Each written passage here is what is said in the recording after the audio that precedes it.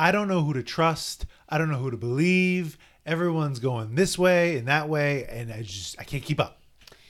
Yeah, I can't keep up, and I'm highly annoyed with some people. Yeah.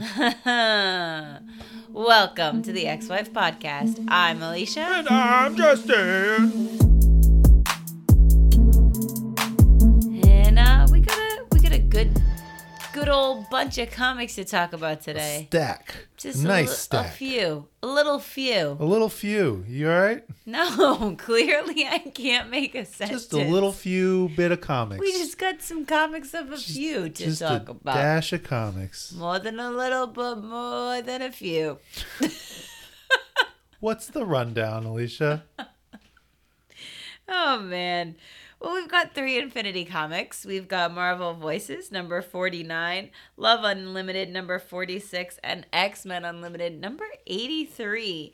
Then for those tangible books, The Tangies. we've got The Excellent, number 2, Extreme X-Men, number 5, New Mutants Lethal Legion, number 2, Bishop War College, number 3, X-Force, number 39, and Nightcrawlers, number 3. But before we can get into any of that, We must talk about the news! the news. It's the news. News. Hey, we got a little bit of some news. Oh, really? A little tidbit of something, a few bits of news? Stop it. Magneto What? is getting his own little miniseries set back in time. What? Not a Krakoan. It's another time point. Okay. I could tell by the confusion and or excitement on your face that I was misleading you a little bit with how I let in, but he is getting like X-23 is Right. doing, like Gambit. And the Gambit, yeah. And Storm that's coming. And Storm, yes. Magneto. Okay. J.M. DeMatteis and Tom Nayok explore Magneto's character redefining era as Headmaster in the new solo series, a new limited series set during his tenure as the Headmaster to the New Mutants launches in August. The series will also feature the first appearance of Iray, a new character from Magneto's villainous early days. Ooh. I like this news. Yeah, it's pretty cool. The That's- cover looks great. What? Kind of the split of where Magneto is in between the Brotherhood and the New Mutants. Whoa. As he's going through this character redefining time. Whoa. Sick. That's exciting. Yeah. It's a 4-issue miniseries. Starts, I believe, in August. Cool. Yes. What else? What else is in the news? Hold your horses. Can't. They're running free. X-Men solicits for July. Oh. All the covers, all the reveals. Kind of a little spoilery if you're not wanting to know who captured Rogue and Gambit. Because whoops. Oh my gosh, really? Yeah. I did it to myself because I can't stop my eyes. I don't know if I want you to tell me. No, I think it's better if you have it revealed to you rather than have it Oh, just... gosh, Marvel. Well, I mean, that makes me feel like it's going to reveal in the third... No, this was the 3rd issue, was it? I don't know. Yes, this was the 3rd issue. So it'll definitely reveal in the 4th issue because the cover was for the 5th. Ugh. And he was on it. Oh, man. You want to talk about covers? You want to talk about solicits? Let's talk about the Hellfire Gala. Oh, my God. There's so many looks. There's so many looks. All sorts of looks everywhere. There's so many looks, and I don't know which one to make. I thought I knew what I was doing. I had a plan in place. And then they came out with all these looks. And then you posted my 3 girls All together. And I was like, okay, within that 3 is the original one that I was planning on doing. But now, Who was that? Emma. Oh. I've done a Laura, and that's not Laura, that's Talon. That's Talon, yeah. Who matches Sync's outfit. And I've done Shout a out Kate. to Mahmoud Asrar, who's just... Designs are looking great. Yeah. But I haven't done an Emma, so I was like, oh, I'm going to do Emma this year. And then I see more images of Kate, and I'm like, but Kate's my girl, and she's going through some stuff, so I don't know. I can't say what's going to happen, but something is going to happen. I feel torn in a million directions. The people on Instagram on my page voted for Kate. I did too. You voted for Kate? I voted for Kate, but I forgot about this internal struggle that you're currently going through. It's okay. It's okay. Something will happen. The Marvel app. Okay. The app that I redeem my comics in. So I buy Tangies. You get the Tangies. And I get the codes in the back, and you can redeem them for digital copies. That's for the how. Digis. No. Isn't that a Pokemon? Digimon. Oh, that's a whole other thing. Offshoot of Pokemon, yeah. Who knows? Whatever. Marvel Comics app. Yes. Where I redeem them, they are sunsetting the app. What? It is becoming Sunsetting? no more. It is finishing. Is this like a sad way of saying they're killing it? No, they can't. They are sunsetting it. Closing its time in the same way that Netflix DVDs are no more, soon to be. So what does that mean for you? How do you redeem your comics? Merging with Marvel Unlimited, which suspect. But we have talked about that. Like, why isn't it all together? Right. This app, the Marvel Comics app, had previously been run by Comixology that handles all of the digital comics and the new transfer to digital form. And they've been going through some cutbacks over the last few months. Oh, yeah. So. Because it's merging. Oh, Jiminy Crickets. Well, We'll how are see. they going to... So there's going to be like a differentiation between getting... The ones you pay for are obviously not just available on Marvel Right. So you can buy them through the Marvel Unlimited app, seemingly. And you can also redeem through the Marvel Unlimited app. All right. We'll see. Makes sense, Yeah. honestly. Hey, all in one place. You know what makes sense? You know what's now all going to be in one place? What? Or at least most in one place? All the Spider-Man movies. Disney Plus is getting the Spider-Man movies. I saw Spider-Man that. 1, 2, and 3 with Tobey. Amazing Spider-Man 1 and 2 with Andrew. And Spider-Man Homecoming only with Tom. I saw that. Only Homecoming. Why only Homecoming? So I have theories around it, but they're just theories. No details have been revealed about why, not all of them, but I think it has to do with distribution deals already being set elsewhere. So I believe the other two Tom Holland movies are currently on Stars, which also is where Venom is. Venom will be coming to Disney Plus in May. Oh. So, right. Which, interesting. Yeah, no word about this Venom 2 or anything else beyond that. It's not yet Morbin time on Disney Plus. Oh, yeah. That's when we'll watch that, I guess. Yeah, we still haven't seen that, which I am kind of upset with myself that I let that happen. A Spider-Man adjacent character. Well, all we can do now is wait. All we can do is wait. But we don't have to wait for the poll results. Oh, snap. I just have to wonder what your prediction is. Well, I gotta know because it's anyone's guess what you put in the poll. Oh, wow. So Fiery. I gotta know. Well, seeing as there are 4 explicit Krakoan books, I think that's your answer. Yeah, that would make sense. New Mutants, War College, X-Force, Nightcrawlers. Who won the poll? How many numbers? Nightcrawlers. Yeah. 64%. 62%.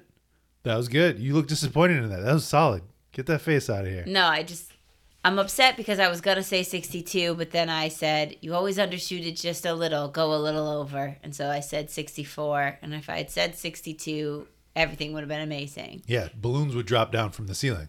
I had them installed the other day. What's in second place? X-Force. What? Well, how many numbers? 37%. 29. It's all right. We'll let that slide. New Mutants with 7. War College with 2. Sorry, War College. Yikes. Yikes. But it's not time to talk about those books yet. Well, we do have 2, not really questions, more general comments. Okay. BMCG2 said, the Hellfire looks. Yes. After seeing all those Hellfire covers, I'm going to be seriously pissed if they all are attacked and don't get help from all the guests. So we see all these covers, right? We see Captain Marvel, we see Scarlet Witch, we see all these folks that are supposedly going to be on there. There's going to be the teases of an attack on McNeese, an attack on the Krakoan everything gala. falls apart at the gala, right? And all the X-Men are in ashes, and we have to have secret X-Men and dark X-Men and Spider-Man outfits. But it's a good point that like the world is just going to sit and watch. I think it can't because Uncanny Avengers comes out of this. Right. And we will get a hint of that as Free Comic Book Day approaches. Ooh. The first Saturday in May. Happy birthday month to me. Free Comic Book Day kicks it off. I believe that's May 6th. It is. Oh, look at that. And I have nothing on my calendar thus far. Well, I do. Oh, well, have fun. But you can wait for me, and then we can experience Free Comic Book Day together. Rude. A.M. Friedrich brought up a counterpoint to our Brood debate. Oh, a counterpoint. Watch out now. The episode has been derailed. We're going back to last about week. The Brood. To the thing that we already talked about for about a half an hour last week. Hit me with it. Think about the Brood like zombies. Their instinct is to infect and spread. I don't think anyone would second guess taking out a population of zombies. And I think it's an interesting point. And I think, right? And especially appeals to your love of zombies and zombie stories too. My counterpoint to the counterpoint was that, okay, but then what if there was a zombie that did not thirst for blood and brains and was able to sway? But the sway, and now this is where we really get to rail. The sway was not introduced by natural means. The sway was created by the Kree in this attempt to control the Brood. So the fact that it is not real or a part of them, it could more likely be undone. That is the same argument you gave when it was the Brood and not zombies. It doesn't change the argument that I have, which is that you're abandoning all hope. Yes. So taking our arguments aside, if it was just zombies, I would have to side with destroying them. But they feel to me that they have more humanity than zombies do. And maybe that is a wrong assumption. Yes, that is a correct wrong assumption. It is correct that is wrong. They are a hive mind and exist only to destroy. Moving on to this week. That's so rude how you just did that. Moving on to this week. We have the digital book, the Digis. You want to talk about the Digis? The Digis. First, we've got Marvel Voices. Negasonic Teenage Warhead. Versus the TVA. Basically, the TVA, go home. Yeah. Okay? We're going to take you both out. Oh, you shouldn't have said that. Yeah. No, this is me with Yuki. We're having fun. Yeah, you're not going to take Yuki out. This was kind of interesting, the way that they stopped time, essentially. Yeah. And then had the time to form a romance so that the kiss happened. And was real and meant something. The world does not end. Not to skip over the fact that Ellie's team comes in. Yeah, just the team. The both set off that call to bring in the ladies, the power trio of Jean and Scarlet Witch and the Invisible Woman, coming through with this, hey, just killing everyone is not, killing someone is not what we're about. That's not it, friends. That ain't it, kid. Sorry, but not sorry. I love the way as the TVA is disappearing, their like word bubbles are fading away. Right. Like, we'll be watching you. Right. This moment in time for a relationship gave up. Ellie gave up those reality warping powers, so now back off. Yeah. I saw it through. I know I messed up. I tried to change this fixed point. Written by Andrew Wheeler, art by Eleonora Carlini, colors Brittany Peer, letters Joe Sabino. VC's Joe Sabino. I think that's it, right? Yeah. They it. call at the end a new story, new folks, new team. What'd you think overall? Overall, I like that story. I liked getting to know Negasonic Teenage Warhead. Yeah, I thought that was kind of cool. A character that I only know a little bit about. Yeah, it was fun to know Ellie and to see that journey, and I like the strong women backing her up. Yeah, well, and just bring all those characters together from across the Marvel universe for this backup story. Yeah, that was cool. Plus Deadpool was there. Plus Deadpool, honorary lady team, but you can't meet Yuki. No.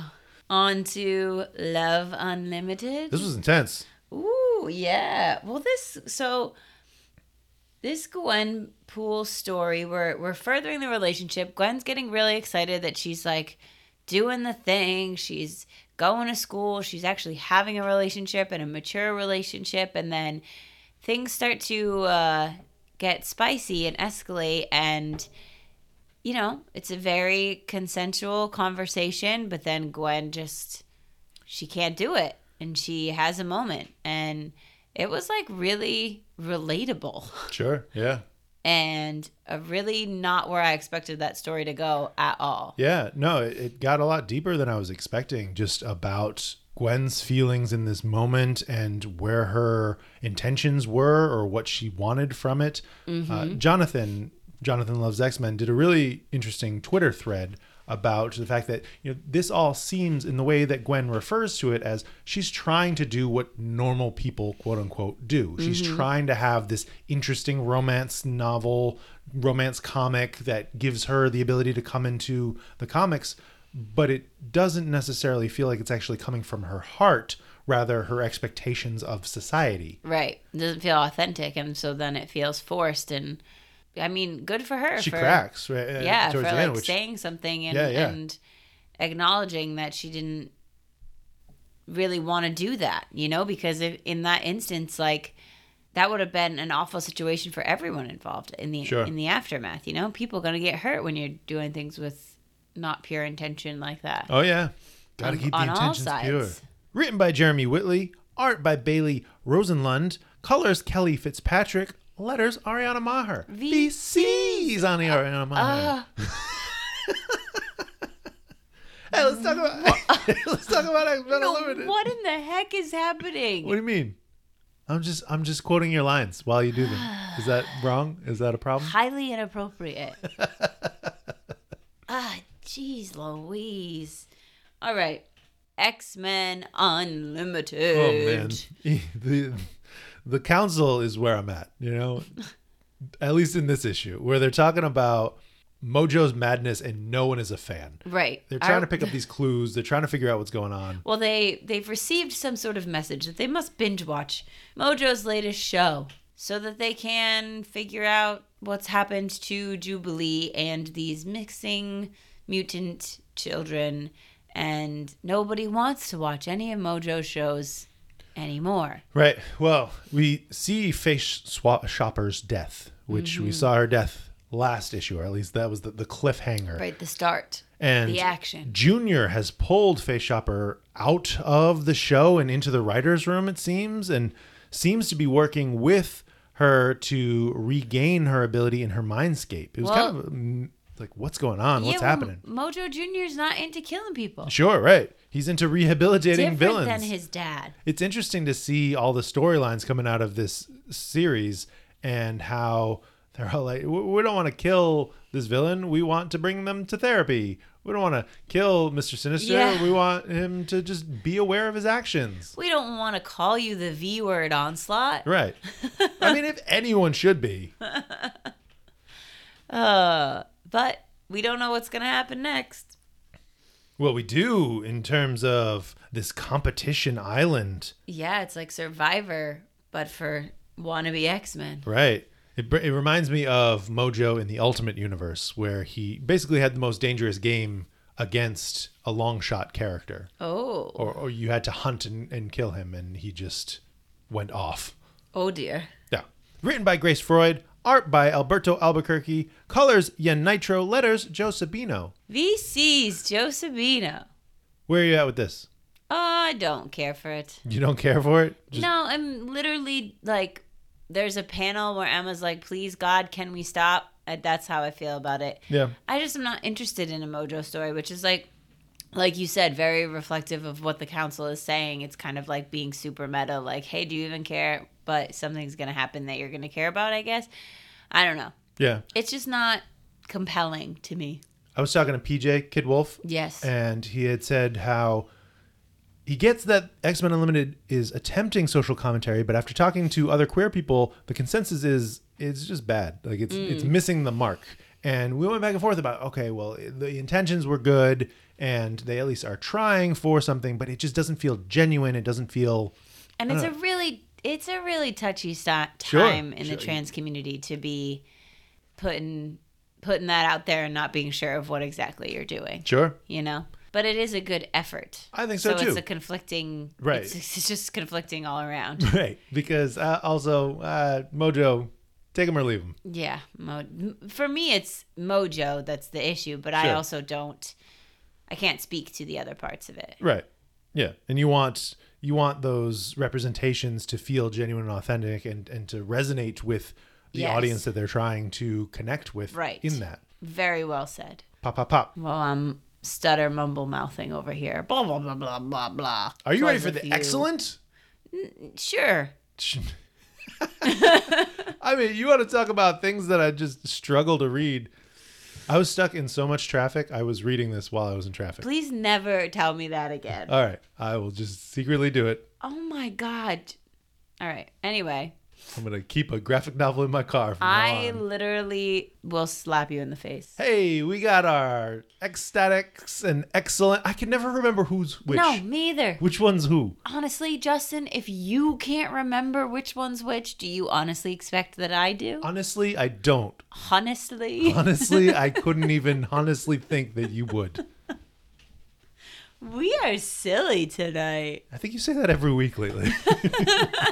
Maybe it's the new house. We're just silly. It's because, y'all, okay, in our old place, we would record like at this table where we were sort of like sitting next to each other. So we always tried to like look at each other while we recorded, but it was this like Side eye situation. While we're also trying to read the comic. Right. And now we're face to face, just straight across from each other, and nonsense shall ensue. Pow. All right, the excellent. There's a cover, and we're going to open it up and give it a page turn noise. Are we doing a high level? We are definitely doing a high level. Are we doing a high level on Extreme X-Men as well? I think in general, the flashback books, that's kind of where I'm at. All right, let me do a double page turn noise. This is going to be for the excellent and Extreme X-Men. And Okay. We'll do the credits as well, because this was written by Peter Milligan, art by Michael Doc Allred, colors Laura Allred, letters Nate Picos. Of Blambot Studios. Just of Blambot. Of Blambot. They took away the studios. Yeah. Cover art by Michael and Laura Allred as well. Unsocial Media is the title. All right. So basically, Zeitgeist has this kid build him this technology internet spy robot Docs. and then kills the kid. And I mean, spoiler to the end, that is what really comes back to bite Zeitgeist. right. And so the other team, whichever one they are, is becoming more popular on Ecstatics. is becoming more popular on social media, and Zeitgeist can't have it. So he's going to use the internet spy to dig up the dirt. He gets them out there. He blows up all their dirty little secrets, like that this So it's really like romance thematically isn't real. Thematically, it's the same story as it's been. It's trying to get social media followers, trying to, like, that is the goal. That is what these two teams are fighting for. Is Zeitgeist is trying to reach a certain level that would achieve godhood through this spell that he has stolen from Doctor Strange, and the Ecstatics are working against that by trying to create interesting things like faking Miles's death or having Katie and Mike actually be in a romance, and it works in that they start to really feel for each other again. Right. They were in love, and then they broke up, and then they were like, you guys have to be in love for the publicity. And then they were like, no, okay, actually we're in love. And then, spoiler alert, your secret fake romance has been spread to the world, and now everyone knows you're a fake. But wait, just kidding, we're actually real now. But it's weird because the fact that they call them all out as a fake as they are by themselves About to kiss. Yeah. It doesn't matter. The rest of the book is really just focused on getting the Ecstatics to this second tier gala, just B-list gala that Gambit is apparently at, Rude. Dazzler is at. Rude. Yeah, this is pretty rude. Throwing some shade up Right. in here. And all this is happening as the Excellent are doing destruction in New York. And yeah, so just so that they can say, the Ecstatics weren't the here. Ecstatics weren't here because they had to be at this lame party instead. This lame party was cooler than saving the world. Yeah. Aren't they the worst? Look how clean and happy and friendly Zeitgeist looks in his profile picture. That's And called then- catfishing, bro. Oh, yeah. And then what happens? But Docs, the internet spy, comes up to our two female friends and says, hey, Mirror Girl, Toodle Pip, Kill him. listen here. Kill Zeitgeist. He killed my dad, and I want none of it. So, will they kill him? They have one day to complete their task. 1 day and 3 more issues. I get to the point where I understand what you have held us to, in that anything with an X, and I'm not blaming this on you. Blame it on me. It's my fault, but I'll take it and I'll own it because people like it. I don't. I genuinely don't. I tried, and I don't want to try anymore. Well, you have to. I guess I do. We have a responsibility. Just going to take $4 and throw it out the window every month. No comments, no questions, because nobody else is reading it. I know Comic Extracts likes it, and I know he likes the team. So I'm not trying to say, if this is your thing, great. It's not mine. I'm sorry. I'm not sorry. And that's okay. But we're still going to read it, especially because it's almost over. Yeah. And if it comes back for a third, I will save that for when it happens. Extreme X-Men. Extreme X-Men. I did like this. I'm not going to lie. I did enjoy this whole series. Oh, Extreme X-Men? Heck yeah. I thought this was a good ending, too. You kidding me? It's a kiddie story. Let's go. Hold the Line by Chris Claremont and Salvador Larroca, with colors by Guru EFX and letters and production by Clayton Coles. Clayton Coles. Salvador and Guru on the cover. Well, I love how later in the issue, so what's the Sentinel's name? Scrap or something? Yep. I love how later in the issue it's called out like, everyone thinks he's cute, but he's not cute. I was like, no, he is cute. The whole issue, I was like, look at him. Oh, he's such a cute little Sentinel. No, he's not cute. He's so cute. He's like a metal octopus dog. He's so cute. He is not cute. All right, we have different agree definitions to disagree of cute. on that, I guess. But he sucked away all the mutant powers and that has affected Kitty in a weird way. Her natural form is intangible. Yes. New information, I'm assuming? No. Oh. Because there was that other time when she was intangible that I've known about. Go on. It has to do with Excalibur. Oh, yeah, something sure. to do with after the mutant massacre? Yeah. Yep. She was stuck in a phasing state. I know things, okay? I gotta keep you on your toes. I got barely any information, but I know things. But, so she's intangible. Sage is stepping up and pulling in Xavier, giving a speech like, hey, listen, people, why you gotta come at us mutants? This one over here is trying to save you from a fire. This one over here is using science. We're all here to help. Yeah, that was really cool. Get over yourselves. And the fact that it works, part of me wanted it to not, but just to see. No, I'm glad that it worked. I'm glad that they were able to talk the crowd down and to just avert what would be another disastrous situation. But once the powers are freed, well, even before the powers get free, Storm tearing through with this blade. Oh, yeah. I love the art, and Mike Loves Mariah Carey called out the fact, like, the lightning between the panels and all around the background, just the storm that envelops the entire story. Yeah, because it's like Storm herself set this storm off before she lost her powers, and it's just been raging. Yeah, and now, especially without her able to control it, and with all the emotions that she's feeling because of Kitty, it's only going to get worse. It is indeed just getting worse. And then, speaking of Kitty, the two find each other in the sky and phase together and pop themselves into Scrap to destroy him from the inside out and get everybody their powers back. And then Ogun's like, oh, psych, I'm going to join with this robot that's like half dead. That was kind of crazy. And you can't kill me, except who can? Rachel the Phoenix. This is good. Coming in hot. Is that cute? Is that guy with the little No. Ogun face? No, he's not cute. I love the way that Rachel's like, listen. It's not up to me. It's not up to me. Yeah, it's up to Kitty. And Kitty's like, you dead. No. Kill him. You, as someone who has tormented me for many years, will die. Sorry, but it's over, my friend.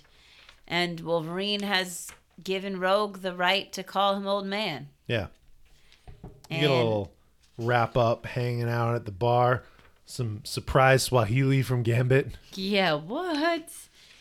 Best friends hanging out and a tease of something more to come. Yeah, with these sisters. Chris Claremont is running this flashback game. He's like, don't count me out. Right. There's more. You want something else? I teased it. It's coming. He has a unannounced title that's coming soon. Well, that's exciting. There you go. I did think, though, this was one of the first issues that I had that feeling of, I've read Chris Claremont comics before. There's a lot of words here. Sure. This is, well, the pacing of more modern writers go, like, they put less words on a page. Right. It's more visuals than words, except for maybe Kieran. And Cy Spurrier. Sure. Yeah. Those Brits, you know. Chris Claremont is Smarty Brit. pants over right? there. I love it, though. Sure. Yeah. Okay. Any thoughts or questions on that one? Just Mike loves Mariah Carey saying the lightning was electrifying, if you will. I thought that was clever. And just I 100% agreed the visual beauty of it. And I love, just as a final note, the way that they are making, hey, do you not like Krakoa? Too bad. It's here. And we are going to satisfy any itch you have for classic stories with the mutants you love, because that's usually the argument. Is, I just want them to go back to what they were, or I want them to go back to the mansion. So they're like, okay, here's these little All right, minis. here's a 4-issue. Here's a 5-issue. Yeah, I mean, it's smart. And there's so much time. Like, there are spaces between stories that can always be filled. Right. So, and it's not like side quests. It's not like you're taking away from Krakoa. You're just adding other options. And if people are buying it, good for you. Are you guys reading it? What did you think about this overall? We talked about it at the beginning. Yeah, I really liked it. I liked seeing the team dynamic in this other way. And, I'm loving getting more Kitty content, especially Kitty written by Chris. Like, that's dope. And Rachel. Yes, to Rachel. And seeing a deeper dive for me into Kitty and Storm's relationship, which I know is a pretty prominent thing in the comics. Well, the things that they were saying to each other, the child of my heart, the mother of my soul, like, that was really deep. Yeah. So I liked the adventure of it all too, and because I actually read Kitty Pryde and Wolverine and I knew all about Ogun, it was even better for me. Ogun. It was even better. It's only ever written, so I pronounce it it's like Derek on the Grey Malkin Trials pronouncing it Magneto. Or Khazar. Right. It's like, it's only ever written, and if however you know you more, say it in your head is... Yeah. And if you know more about pronunciation, good. Right. I don't either. Now for Now Mountains, let the lid on. I really, really like this. Oh. Like a lot. When I was done reading it, I was like, I know it's X-Force and Nightcrawlers, so it won't be, but this is a contender, a Book of the Week contender. Yeah, I honestly, after reading them, I thought about switching this and Bishop, just because I had put them in this order.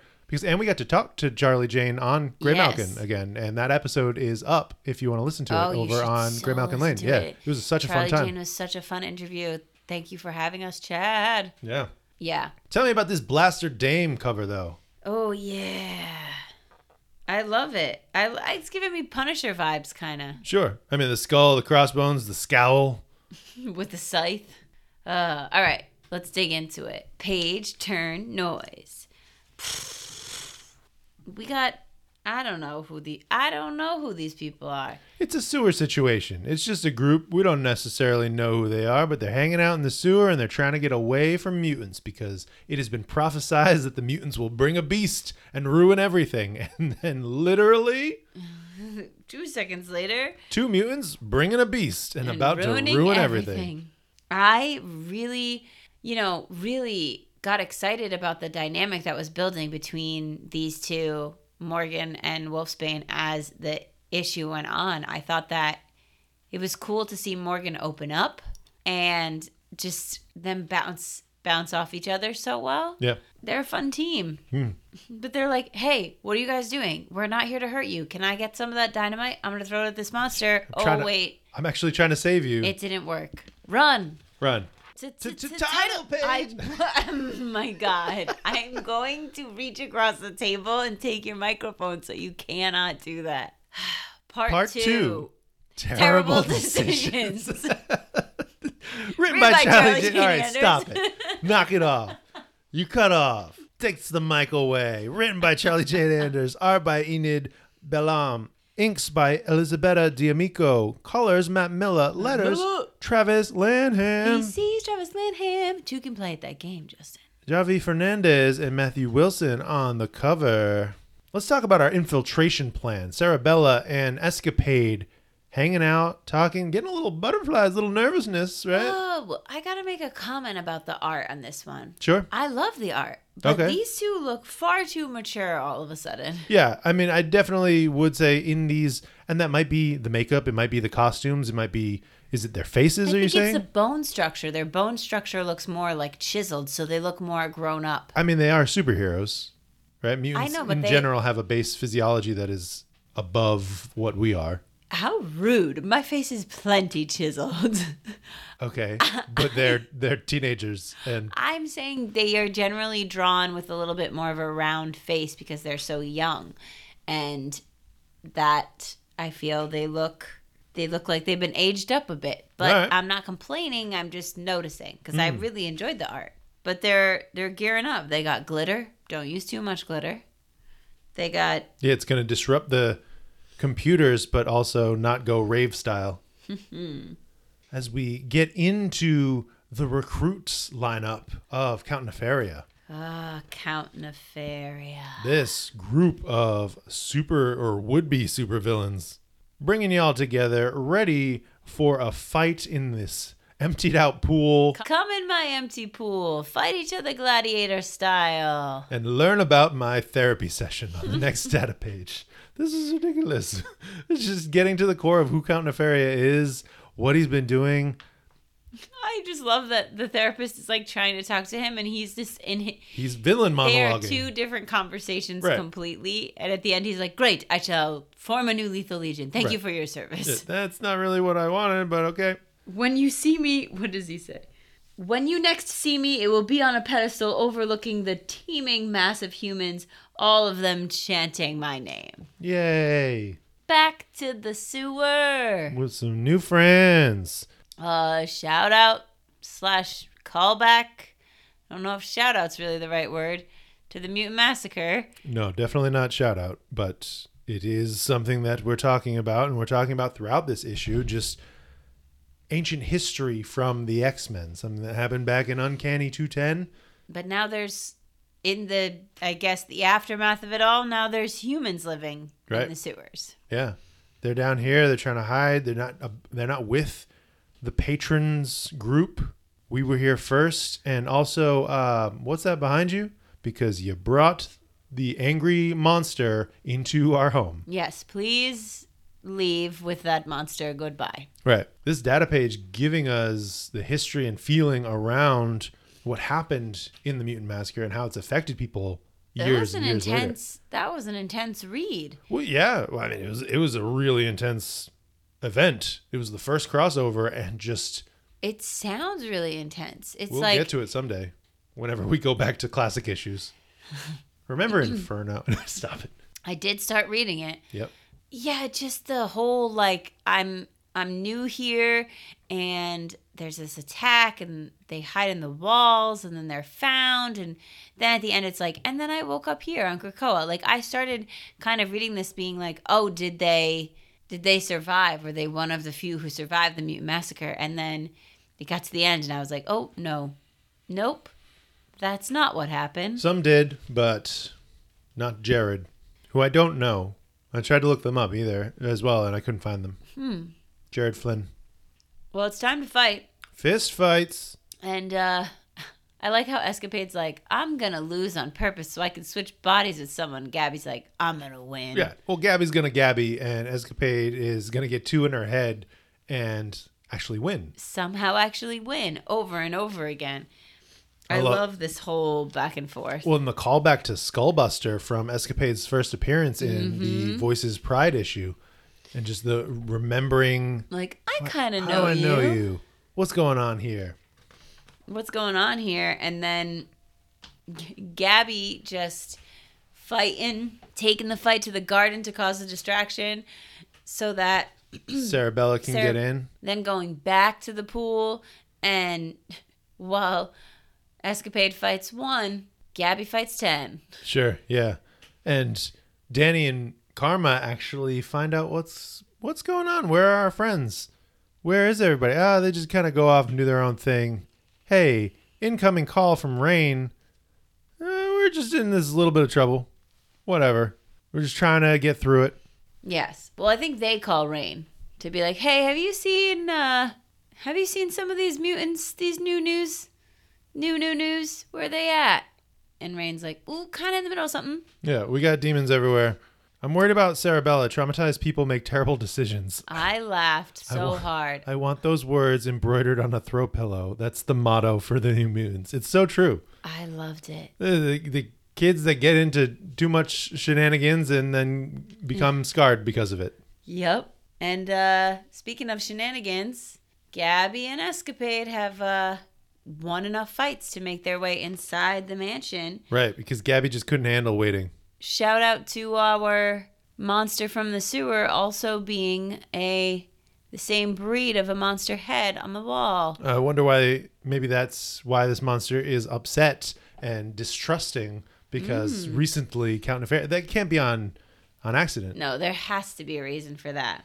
As Gabby is infiltrating everything and Blaster Dame has been called into this private meeting with Count Nefaria. And she just drinks the wine. The grappa. She's just drinking it. Yeah. Well, no, what are you doing, child? This is a infiltration, trap. right? Also, this is a trap. Sure.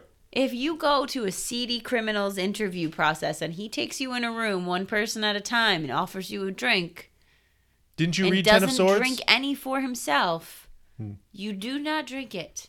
But she is wasted later on. She is so drunky pants. I love the fight scenes in the sewer. Just the action between the rage in Rain's face and the fact that she's able to calm down the beast and bring them around to their side. Yeah, and the little coo of the beast as they're being pet. So cute. See? They're cute. You don't think so? Yeah. It's a big lizard. It's a cute lizard. But, Cerebella's setting off alarms as she's breaking into this vault, and Escapade's a little too drunk to do anything about it. I don't understand how Skullbuster recognizes the voice. Was Escapade putting on an accent because of... Must have been doing like some kind of sure, I'm macho. doing this, I'm an evil villain right. voice, you know.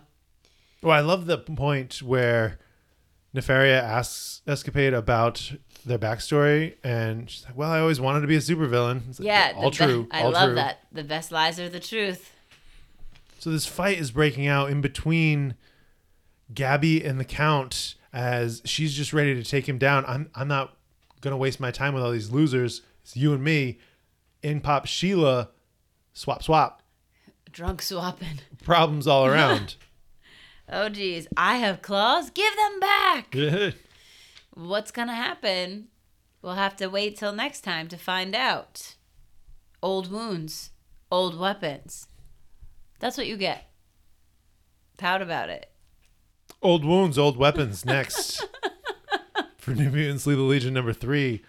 This was silly fun. Like, I like this issue. And love it. I felt like we had a lot of progression on our two main plots. Plus some side development and further connections. Just solid all around. I'm glad that we're involving more of the New Mutants leadership team. I feel like that was missing in the first couple of issues. And I'm excited to see the Count throw down. Yeah, I really like the team dynamics, the character building. I thought the pacing was great. I laughed so many times out loud when I was reading it. I like seeing Gabby get all like puff up her chest, like, oh, I'm so protected. I'm a Wolverine family member too. Right. And I can't feel pain. I'm not just a baby. Right. Just hit me. Hit me harder. I still can't feel it. Gilbert Rojo 1022 is wondering, does anyone like this New Mutants series? And it's me. Yeah, I'm enjoying it. I was a little on the fence after the first issue, but really into the classic OG New Mutant vibes that it's giving. And the fact that you're getting teenage students who don't know how best to use their powers getting into things that are far beyond their capabilities at this point in their super heroics. Yeah, I thought it was really great and really fun. Oh, and there are seeds for what is going to be potential problems going forward, because even at one point Morgan says about Sheila, like, they've got to be fine because they wouldn't do a heist without me. Sure. They would never do a heist without me. Well, even Morgan saying to Rain about how you're basically the person I trust most other than Sheila. Yeah, whew. I'm scared for when Morgan finds out, because something's going to happen, and Morgan and Rain and potentially even Danny and Karma are going to have to go in and save them. And then it's going to be like this embarrassing moment of man. We did a heist. Yeah, I mean, I've seen the cover for issue 5, and that's all I'll say. Because it could happen to you. You too could get spoiled. I don't want to be Your spoiled. curious eyes, Justin. I don't want to. I'm not Justin. Comic Extracts said that New Mutants was delightful, so fun and funny. We need palate cleansers like this during Sins of Sinister. And it's interesting to think of that as at this point, we do need something that's a little light, has more brevity. And I think we always need a book like that. Sure. At least one in the line. Right. You think about, I not to compare this to Exterminators, but exactly that same what I was energy. thinking. Yeah. Right? Different execution. And I love the way that this is connecting to mythology of or history of the X-Men. Yeah. To bring in the Mutant Massacre, to bring in all these details, to bring in Count Nefaria. Count Nefaria. I just think of Count Nefario from Despicable Me. Sure. Because that's where I know the name from first, and I can't get it out of my head, and it's terrible. Vaderino said this was a surprisingly fun read. The callbacks to the Morlock Massacre was especially poignant and brings up a valid point. Those Morlocks were just living their lives and they all got annihilated, which is interesting to view that onto the mutant situation. Even the conversation that Morgan's going through with his landlord, this, I'm just trying to live my life and you are coming at me. You're pushing me out of my home. Mm-hmm. Those are all our questions for New Mutants. You want to talk about pacing doing well in New Mutants? Not so well in Bishop War College. I'm glad that we finally get into Earth 63. Yeah, I mean, I feel like I could do without the Earth 63 part of this story. That's like the whole half of the story, though. I'm more interested in what Orcus is doing. I just feel like it was so on the back burner in the first 2 issues that I wanted what we got in this issue.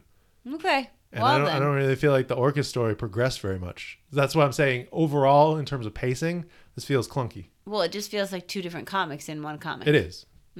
That they started together. They had a thing. There was a War College one day, and then it was gone. Now it exists in a text thread. We have a text message thread. Well, we got Bishop v. Bishop on this cover. Quit hitting yourself, Bish. It's cool. Yeah, it's cool. And plus the classic look. I can't remember who said it, but I think it was on Twitter, seeing the 2 looks side by side made them realize how much they did not like the current era look and missed the classic. Oh, interesting. Yeah. I like the current one a lot. I think it's interesting that in this cover we have classic versus current, but these are both 616 bishops versus each other versus 616 versus Earth 63. Right. Well, I mean, what universe is Bishop even from? Who knows? I could find out. Okay. Page turn noise. Unfamiliar faces. Bishop is not a fan of this guy.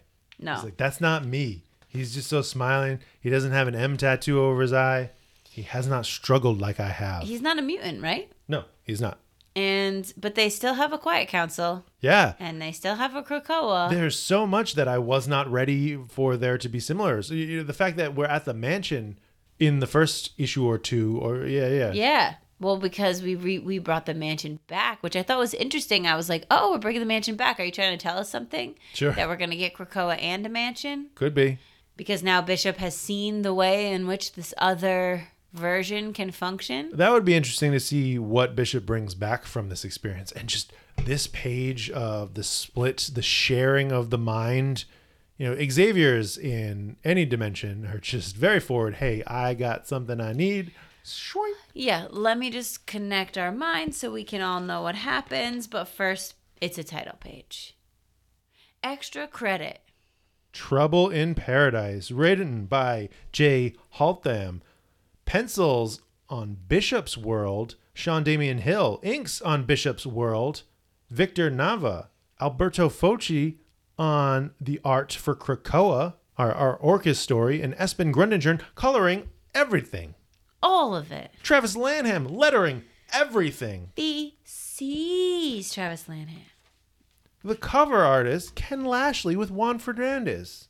The 63 council reacting to I mean, there's Bishop's time. This is probably the part that I like the most. Not just Remy sent us this image, Shaw, girl, you white. I was dead. And her face, she's so upset. Yeah. Well, it's crazy, like, as this issue goes on, and we find out that only black people are mutants. It's like tied to race, which is nuts. Interesting, yeah.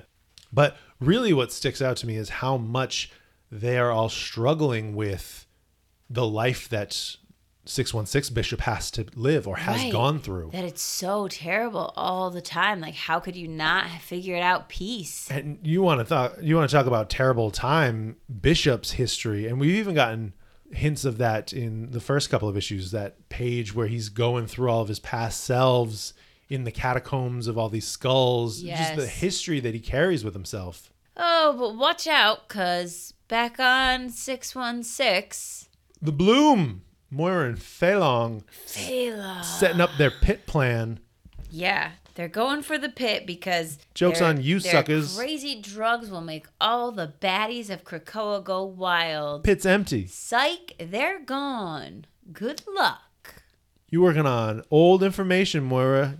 You don't even know Krakoa anymore. You wipe that smile off your face, girl. She was... I don't want to get there yet, but... Yeah, we can't get there yet. A massive attack. Oh my God. With the sister knockout coming back and this mashup mutant. Oh my God, so many fun words you just said. I didn't even write them down. That's off the top. Oh my there you God, go. Right off the cuff? Well, I mean, a massive attack. That I wrote that. You did write that one down. Yeah, that's me as I'm reading the comic like, you're clever, Justin. Well, really don't shoot, because my brother's in there. Yeah. Let's knock him out with gas and bring him back. I do enjoy the art overall, and it's interesting. I don't know that I noticed. Yeah, I guess you do see a very distinct difference in style between the two stories, but the just lack of detail in Andrea's face just felt kind of flat. I didn't really notice it, but now I see what you're saying. But they're split up, and it's back to business. Save the brother, tie up the other two. Hold up, because we got a data page. Text thread friends. Everybody getting to know each other, getting to experience the forming of War College. My favorite part of this text thread. Mostly just know that Bishop is a hard ass. But underneath that mean shell, he's also a total hard ass. Yeah. No. I mean, if you lived in Bishop's time, to get the insight from everyone in the council that just got it, you would understand. Yeah, totally. He probably, that has never happened to people on Krakoa to an extent. Right. He's told you stories. He's let you know what happened in the future, but to actually experience it. Yeah, you don't know what makes Bishop so tough. It's more just that they're going back and forth, and it's like, what are we getting ourselves into at this war college? Okay, Bishop's tough, but we love him, right? Well, yeah. Sure we do. He's also, he's seen some stuff. At the same time, though, and I said it in the first issue, that was kind of the debate between Danny and Bishop, whose side was right. I just feel like this harder line that he's bringing is what's necessary to be ready for the war that is the multiple wars that are knocking on their door. I just am going to choose not to comment on that kind of an argument because I'm saving my riled upness for the next issue. I choose violence. But Wrong Side's here to help. Yay. And we've discovered that not only is this... Well, he's helped the war recruits, right? So they were all trapped under the debris, but also with a layer of Wrong Slide in between. Ah, yes. But the Blythe's will is not only affecting the mutants, as individuals, but Krakoa itself. I and mean, I'm not really sure how these kids jump to the conclusion of the pit so quickly. Yeah, that was a little much. They're like, oh, they're infecting Krakoa. What could they be after? The pit. It's the pit. They want to unleash all the mutants. Exactly what Moira just said on the space station. And I was like, how did you know that so fast? Yeah. How did you know all that, but yet you still don't know that Sabretooth's not in the pit anymore? Right. But back on Earth 63, Bishop wants to find Tempo, but eek, Tempo's not a mutant. Right. Heather Tucker. In this world, she's a scientist. Mm-hmm. The psychic conversation, the Bishop of 63 and Xavier talking about misery and the destruction of the 616 and all the violence that's happening there as Destiny brings Bishop aside, tells him, hey, you got some crazy things coming in your world. He's like, that's an everyday situation. That's literally my life. No surprise there. I'm reading Sins of Sinister as well. Let's get some Earth 63 backstory. The formation of the school, the origin of these mutants, the way that they have achieved peace. And Moira's still around and she's still a thorn in their side. Yeah. Classic Moira just being the worst. The Human Liberation Front is still the worst. Which connects to the Mutant Liberation Front in the 616. Yes. And, but New York is flourishing with mutants and humans alike. Living in peace and harmony. Yay. Why can't you just get this on the 616? Well, you think everybody just came together and started singing Kumbaya? I want to talk about it. Let's go see Tempo. Yeah. Who would you be if you didn't have to fight all the time? You'd be me, who you already hate for some reason. I can't. Because fighting is my identity, you fool. Well, I mean, if you've lived the life of Bishop and you see this guy that didn't have to struggle in that way, you angry and a jealousy and a way. I don't know if it's interesting to think about where 616 Bish is coming from. For sure. He's definitely struggling with dealing with this information, processing it. He's choosing not to process it, and instead he's just angry. Yeah. And I don't understand why he flips out at Heather. Like, he's like, you're not who you say you are. I know you're not. He's exasperated. He's looking for answers. Yeah, but it's a little aggressive, in my personal opinion. Yeah. It's like, okay, you do realize this is an alternate version of Tempo, and like, it is weird that both him and Tempo are the ones who come to this Earth, and they both find an alternate universe where all of the mutants are black except for the 2 black mutants from the 616 who happen to not be mutants. Right. Did they create this with their time travel? What? Yeah, it's weird that they just both don't have powers here. Right. Well, and just the parallels of the Tucker Clinic here, which is tied to Heather Tucker's history and the Mutant Liberation Front. Oh, well, things I don't know. An attack on the clinic and the death of Dr. Tucker. Is that why he gets so mad at her? I don't know. I don't think so. Just because I don't know how much Bishop knows about that time. I believe that's... it's just like he walks in the door and he's like, I know who you really are. And it's like, dude, what? Why are you so mad? Yeah, and you have literally met yourself in this world. How are you going to not think that there is a different Heather Tucker on this Earth? Right. And why would Tempo come here and pretend to be someone else? Right. Yeah, I'm just trying to get my own thing going. Yeah, weird. But it doesn't matter. There's no time. We can't talk about it. Explosion, the Human Liberation Front. Is that Fei Long? Is that... I mean, yes, question mark. Is that Moira in the... I think it's the eye is supposed to be like, hey, right. I'm Moira. And then, I don't know, is it supposed to be Iron Man? I don't know. And then... Who's the mustache? Mustache man? I don't know. Mustache wearing dude. We'll get that. To next, be continued. The final exam. Whoa. We got Bishop holding what looks like a dead Tempo. Yeah. Not into that. No. Oh, I wonder if there is any connections to what unlocks the mutant power and what Now my mind's spinning in possibilities of where the secrets of this universe came from. Yeah, it's interesting because I'm just struggling to see how these two stories are connected at all.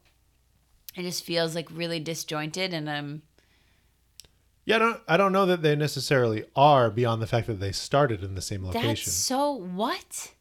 That happens sometimes. You have two stories in one book. I imagine that there's going to be something uncovered, or they're obviously going to come back and reconnect in the end.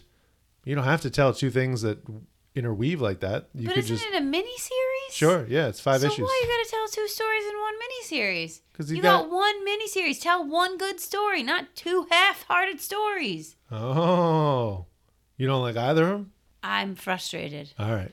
As you can see. I really appreciated the shift in focus here, though. I mentioned it before, just getting to know Earth 63 and what was going on there. I still have more questions about how it's developed into what it is, but it's really interesting. The vast differences between the worlds is just kind of crazy. I think it's interesting that you care about the Earth 63 story and I care about the Orcus story. I don't not care about the Orcus story. It's just this is interesting. This is different. And we didn't really get any development on the Orcus story in this issue. Right. Well, that's what I'm saying. That's what I want. We've had that. That's why I think it's because I was looking for the Earth 63 story in the last two issues. Yeah. And you probably were not. And so I got what I was looking for, and now you have not. Correct. Excellent assessment. I love how they're all just reacting to Bishop's life story, and glad to know that Moira's a jerk everywhere. I wonder where our Tempo is. Yeah. Is she captured by the Human Liberation Front? I don't know. It feels like the way that Charles, this version of Charles, was like, oh, maybe she just ended up where the way you ended up near to your doppelganger. Why don't you leave and figure it out? I'm like, what are you up to, Charles? Yeah. Well, and then so Heather is a human too, right? Mm-hmm. Then that started to make me think, okay, like what? That's where my mind's going is. If Tempo did show up where the other Heather is and was disoriented and or unable to control their powers, is that what caused there to be this change in development or change in genetics over time because of the manipulations of time? Are they using Tempo's powers in some way that is causing what's happening in this world? I don't know. That's crazy. Yeah. Yeah, you wild just theories. Exploded my brain. Good. Because that is so much time travel shenanigans. Time travel inside of time travel. That's like, oh, she plopped here, but then actually they've altered time with her. And no, I can't. I refuse to acknowledge that as a thing I have to think about until I'm forced to think about it because it happens in the comic. Yeah, sure. But good for you for going there with your brain. Rem Springer, I mentioned the panel, and just every time I see it, I laugh. And then Vaderino is saying that the glacial pace doesn't thrill me. And I'd agree with that. I was really interested in the concept at the beginning. I just feel like we're getting slow played on the reveals. And you know, the Earth 63, I feel like that's why I'm so interested in it, because it's got a lot going on that I don't know anything of it. The reveal of what Orcus is doing has just been very slow and steady and just illuminating more of their plan. Yeah, I think that the issue I have is like, I don't like it when Marvel just throws title names around like they don't mean anything. Sure. You know, like... You wanted War College. Yeah. I did why too. are you calling it this? And you know people have wanted this, and you've teased this idea of Bishop having a War College, and then you're going to announce, hey, guess what? Bishop War College is coming. It's a mini, so you only get a little, but you get it. And then it's like, psych, you don't. Yeah. It's not a War College. I mean, Bishop is gone. It's the kids. He's given them some training, and now they're just running with it. It's just like, is he like going back and he's like, oh, look at Xavier's school is open and that's what we should have instead of a War College. I'm going to go back and reopen the school. Maybe. Yeah. Maybe the fact that he is a teacher at this school and he's super happy and Bishop hates it.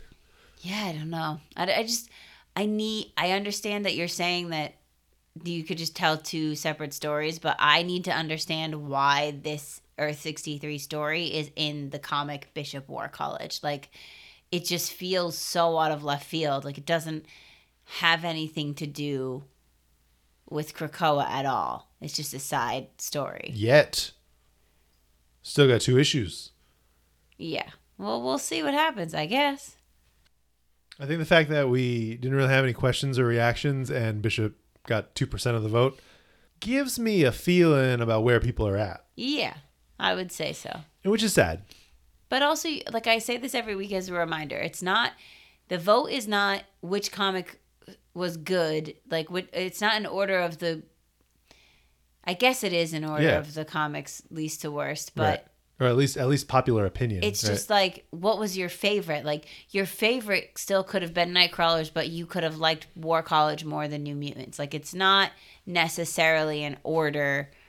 Sure. Because it could be someone's favorite, but that it not be their favorite, but doesn't mean it's also their least favorite or the other. You know? Mm-hmm. Just, I don't know what I'm saying. I am trying to follow. It's because I don't think I'm ready to speak about this next book because I am so ready. I have so much rage.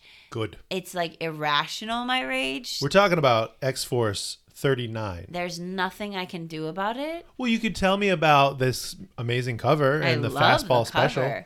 I love the cover. New recruits tearing through. This would make a great poster. Yeah. JDC, baby. Ooh. I'll call him up. Yo, Josh, let me get that cover as a poster. Please, your BFF, Alicia. We're not BFFs. In my heart, we are. Anyway. Page turn noise. You're going to get yourself fired from the podcast. You can't do that. Page turn noise. I control all the passwords. That's rude. I'll lock you up.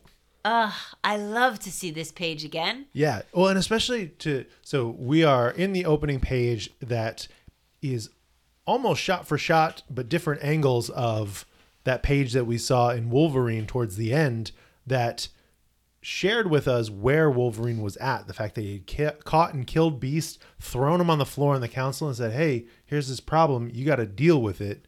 What's going on? And Xavier says, Logan, please. Where are you going? Hunting. And then I love that we get the kickback to like, this is the X-Force book. Here you go, Sage. Right. Take it from here. Pass the baton. And now like, these types of stories, when you get to, you read Ender's Game? Yes. Or you saw the movie? I read it. Did you read Ender's Shadow? No. So that was like a book in the nooks and crannies around another book, right? So Bean is the main character of that, and it tells the story of Ender's Game from his perspective. So I like that. That's kind of like 4 in the Divergent series. Yeah. But not as intense. But just this, even just these 2 issues side by side, seeing different perspectives of a story and then watching a different thread flow from our inciting incident. And then you get that editor's note on the title page where they're saying these happen concurrently at the same time. Yeah. So, and I also love that Logan says, show him who's boss. Like, Logan is throwing his vote for Sage to be the new leader of X-Force without having to officially throw his vote. She's who he's been following the whole time. The council reactions to just what's going on.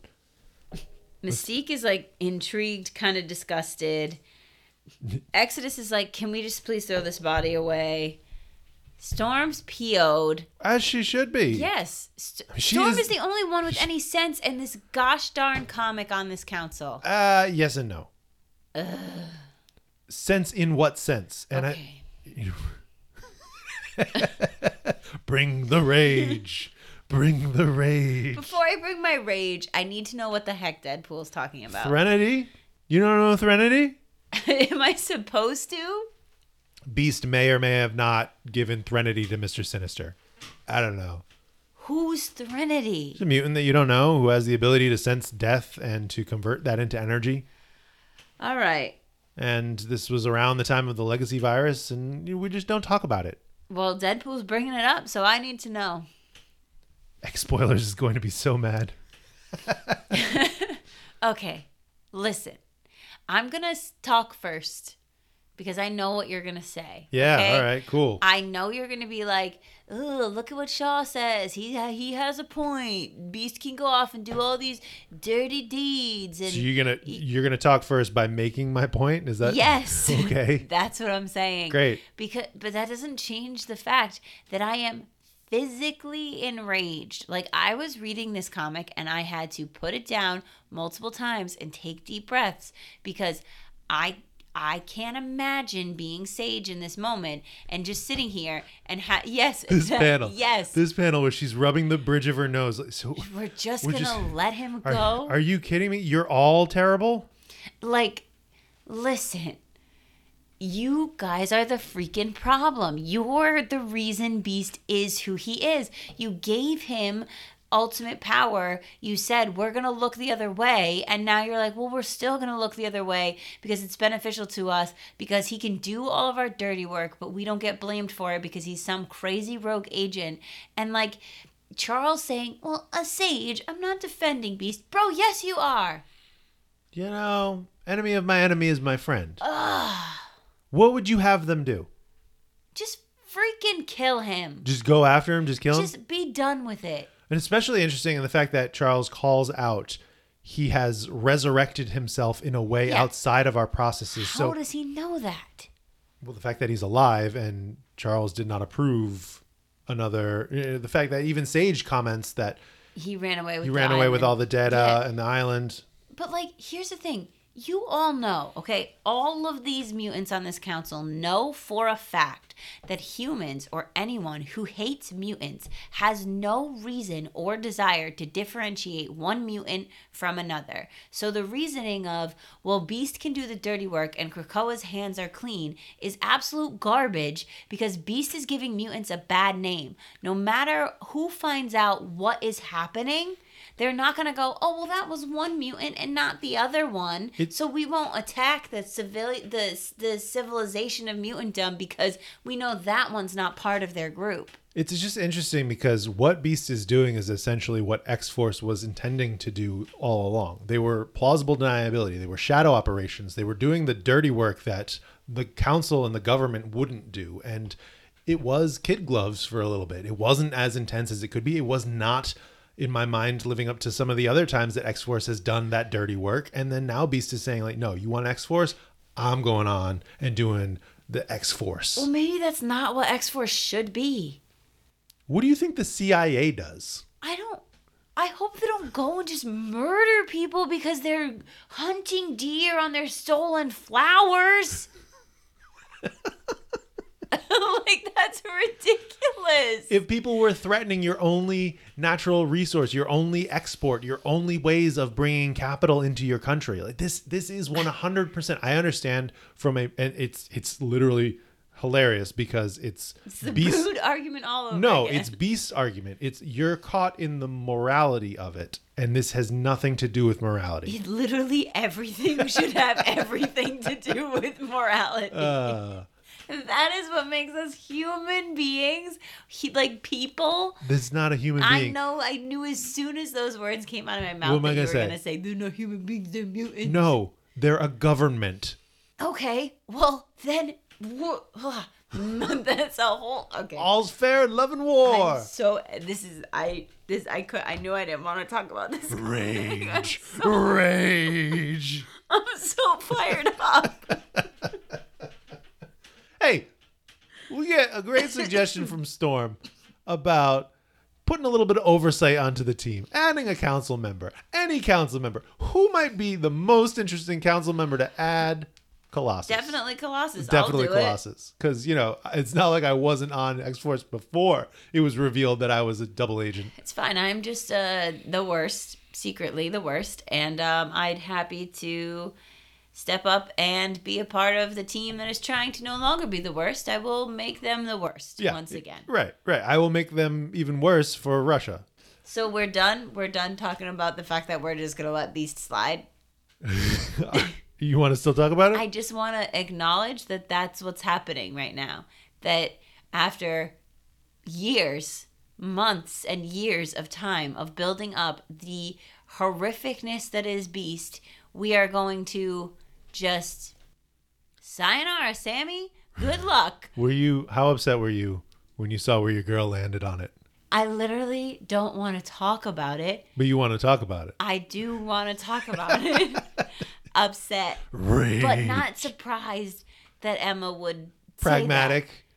protecting the children. Like, not surprised that Shaw would say that. Not at all. Just infuriated that there is only one person on the council with a moral compass. Why isn't Nightcrawler chimed in? That is interesting. The fact that Nightcrawler does not voice anything about this. He's not even there, actually.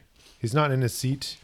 Well, then that's why. Kate says nothing. Yeah, Kate, come on, Catherine. Sinister is in the pit, I'd imagine, because he's not there either. And so is Nightcrawler. He's off being a demon. That's interesting to think about how, because that's a part of all of the confusion is how and when is this relationship and then, to Sins of Sinister. How is this? Yeah, because Sins of Sinister, sweet. Boogly moogly. Mike, I was going to say Great Balls of Fire. Goodness gracious, Great Balls of Fire. Okay, so acknowledging that I'm going to have to live the rest of my life in turmoil because Beast just gets to be Beast now, and I'm not going to get my sweet vindication of his downfall. You know who's going after him, though. Wolverine. Absolutely. 100%. And you know who he's going to team up with. Maverick. Absolutely. Let's go. So you'll get your story, and the council gets to be the worst in your mind. I had a lot of rage. Scott gets to kill all the brood. Why are we talking about this again? Rage. Rage. We're silly today.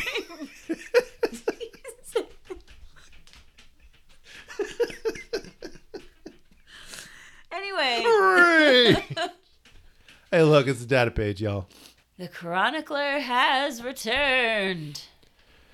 Talking about the inside scoop of Colossus's mindset. It's so interesting to think, like, if you hide in the darkness of Krakoa will find you. But if you put yourself in the middle of it all, it's less likely that you'll be investigated. Right. Who's going to suspect Colossus? He's a council member now. He's like the chaperone of X-Force. He's the golden boy. Also, I know it's just because, like, Storm is recommending it from a standpoint of, oh, well, Beast ran amok with things and we can't let that happen again, so we have to have a council member step in. But it's a little bit like, I try not to think about it this way because it was another woman who made the suggestion, but I'm like, oh, now a woman's leading the team, so we have to have a man kind of be her babysitter while she leads the team. Like, why can't Sage just lead the team? We all know Sage is respectable. Come on, Storm.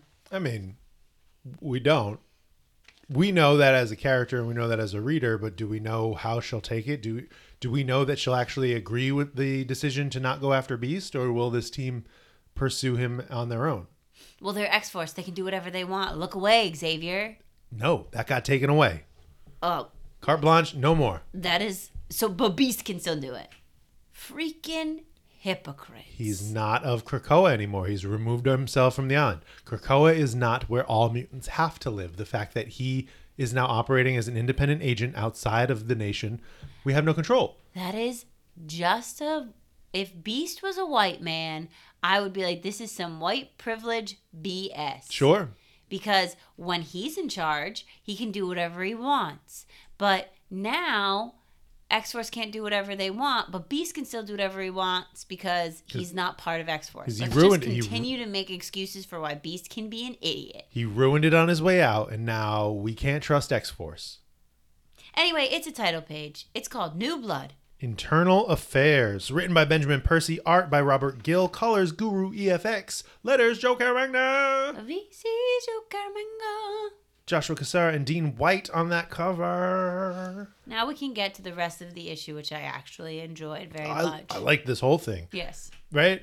I feel like that's what we talk about occasionally when it makes you feel things. Right. When you're frustrated with a character's decision because you're invested in the story. That's a good book, regardless of whether or not you agree with it. Right. 100%. Our space pirates.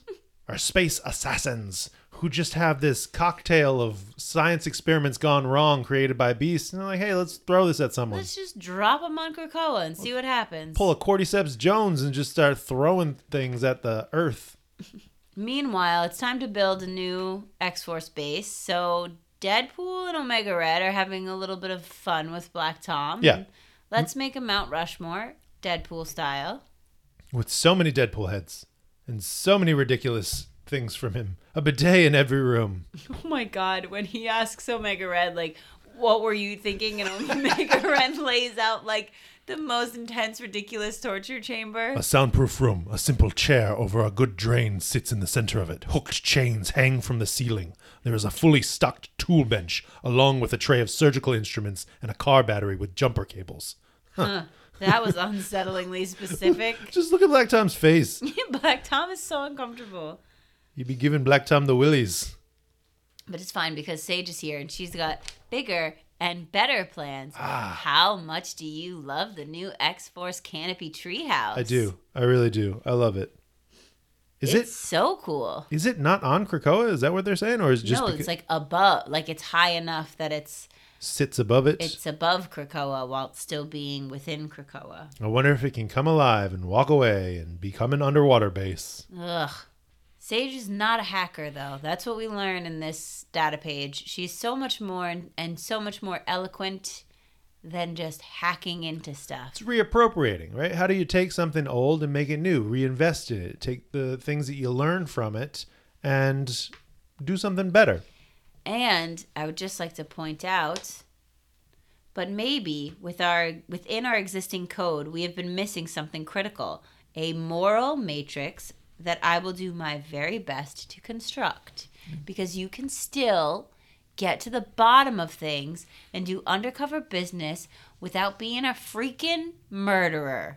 Yeah, we'll see. We'll see if Colossus allows that to happen. Probably not. Probably not. Meanwhile, take a shot. And then take a shot. Oh, I love it. This is what Laura does in her spare time. Mm-hmm. Green Lagoon drinking games with the heavy hitters. Hustling them too. So we get the setup of the game. We're doing shots and then we're punching each other in the face. And then you see these two panels as she digs her claw into the ground to stabilize her as she gets hit. And also, do they not know that she has a healing factor and the alcohol will not affect her in the same way that it will affect them? Sure. Like, they have to know that going into it. I mean, I'd say comparably, all of these guys in their size, a shot is not going to do anything to them. Not to say something about all bartenders, but Fred works at the bar day in and day out. I'm sure he's slinging them back every now and then. Yeah. And now I've also changed the game. I'm not punching you. I'm cutting at your kneecaps. Yeah, y'all are done. Because I'm a Wolverine. No, I'm not a Wolverine. I'm the Wolverine. Yeah. Did you learn this game from your old man? Sage is here, and it's time to talk. Just a word. I just want to hang out. I just want to talk. I got a sales pitch, a little PowerPoint to tell you, hey, I need a Wolverine. And a perfectly timed random attack from the sky in order for Laura to save these same three children who always appear in X-Force. Ben has to name these kids, right? They don't have any names. They're just the children, the wayward children of X-Force. Like, they have more panel time than some mutants that I grew up with. Yeah, it's true. They're always around. They're always just in the wrong place at the wrong time. Little Bird is what I want to call him because he looks like baby Big Bird. He's got to be one of Beak's kids, no? Maybe. He's a little older than they were when we first saw them in New Mutants. Tentacle Lass. Bumpy forehead. Yeah, that's, you got it. Good thing you don't name the mutants. His first draft. We'll get better. Bumpy forehead. That was a joke. You're laughing. It worked. Well, it's fine because Laura's going to save them along with Sage, and Sage is going to be like, doesn't that feel good? It Don't does. you like being a hero on a team? And it looks great, too. I love these shots. Oh, yeah. And I love I love a good color coordinated team, and just seeing the two of them fight together in their black and yellow. It's pretty good. And guess what? The rest of X-Force is here to fight. Including our mystery man who just pops out of nowhere. He literally is giving me like the time, like when Jafar makes himself into an old man. Oh, and yeah, Aladdin yeah, and, yeah. like, comes into the cave and he's like, you can do it, street rat. Yeah. And Quentin's like, hey, I got a long beard and clearly I came from time travel shenanigans and I'm here. Help me. Yeah. I hope we get some more insight as to where he's been, what he's been doing, how this has happened to him, and just everything that was left with questions when he disappears. We need lots of answers to a lot of things. The ghost calendars coming at you next. Issue 40. All right. I want to hear it. Where are you at? how you feeling? Let's take it in two parts. About the issue first. It was a great issue. I loved it. Well written, high stakes, and I'm really excited about, with the exception of Colossus being a definite troublemaker. Oh, yeah. That's part of the fun. I am excited about the new team dynamics. And the team has been getting better and better as we go, right? Deadpool and Omega Red have been excellent additions. I'm thrilled. I'm really excited about Laura. Taking away Logan to give the extra ability to focus on individual characters, not having that centerpiece as to, well, we have to develop him to go into this Wolverine story. No, we have Laura to be able to slash and stab and be a loner, but also with a bunch of friends. I think I think Laura would be more susceptible, especially as we saw her in Exterminators, to making friends and not being as much of a loner as Logan is. And then you've got Omega Red, who also is trying to fit in. And I appreciate what's happening with Omega Red because he's still Omega Red. But, that moment when Deadpool and Black Tom were asking him what he wanted, he wasn't that wasn't a joke. That was him really opening up and being I'm being vulnerable and honest with you. This is what I want. Are we building this thing together or not? Right. I want a torture room. Right. Can I have a torture room? We are the CIA. We need a torture room. And especially knowing what he's been doing or not knowing what he's been doing in the shadow room. Yeah. I feel like it would be interesting to see. It's going to be interesting to see Omega Red in parallel with what's happening with Colossus, because I feel like Omega Red will pick up on some of the shady business. He's I know shady business. Maybe. It just feels very slow played and very, what is he doing that is actually suspicious, that is actually known to people? Mm-hmm. Nobody knows, right? Right. Well, not yet. Kayla knew some stuff, but he kills her. Right? All he had been doing, I was going back and forth with Longbox Lounge on Instagram talking about what's been going on with the Chronicler and with Colossus, because they haven't been reading it and they're interested in it because Colossus is on the team now. Right. And I was like, do you know what's been going on with Colossus? Because not many people do know unless you've been reading Inferno or Inferno, but X-Force, right? Right. It's been building the Chronicler in the background. I'm fascinated by his power. And it speaks to the long game planning that Ben has been working with the entire time. Right. And that's great. Yes. I'm really excited to see where that thread goes. But at the same time, all these books are building up and I'm getting excited to see how stuff's happening and then what's happening, because the way Sins of Sinister is going, we don't even know. I can't. Life as we know it is exploding. Yeah, but there will be life elsewhere. I was reading Jerry's newsletter today, and the way that he talks about... Is that the one that I'm in? You are in Jerry's newsletter in a Hellfire Gala walk at LA Comic-Con. Photo, selfie with Jerry. Great shot. You and Michelle and the rest of the crew. But the way that he talks about it as the start of the next phase, he is even acknowledging this isn't the end of Krakoa. This is the next after Destiny of X. Mm-hmm. This is the fall of X. This is just going to be a status quo shift that hopefully we're going to keep Krakoa. And I think that we are. Yeah, in some capacity. The fact that when Hickman left, the X office was talking about having broad strokes plans for the next 3 years. We're not at that point yet. Right. We're just hitting up to where would be the broad strokes plan of the next 3 or so years. And then they will likely do whatever's next. I'd imagine that this is hitting to a point that Hickman wanted to start going to back when he was going to leave. This shift from the council, this shift from... And then there's the question... So Evan was wondering, what is still a part of Hickman's plan? What is... And there is some gray area in that because they have his master plan. Right. But they've been able to divert from that. They've been able to add new things. I think the Orcus of it all, right?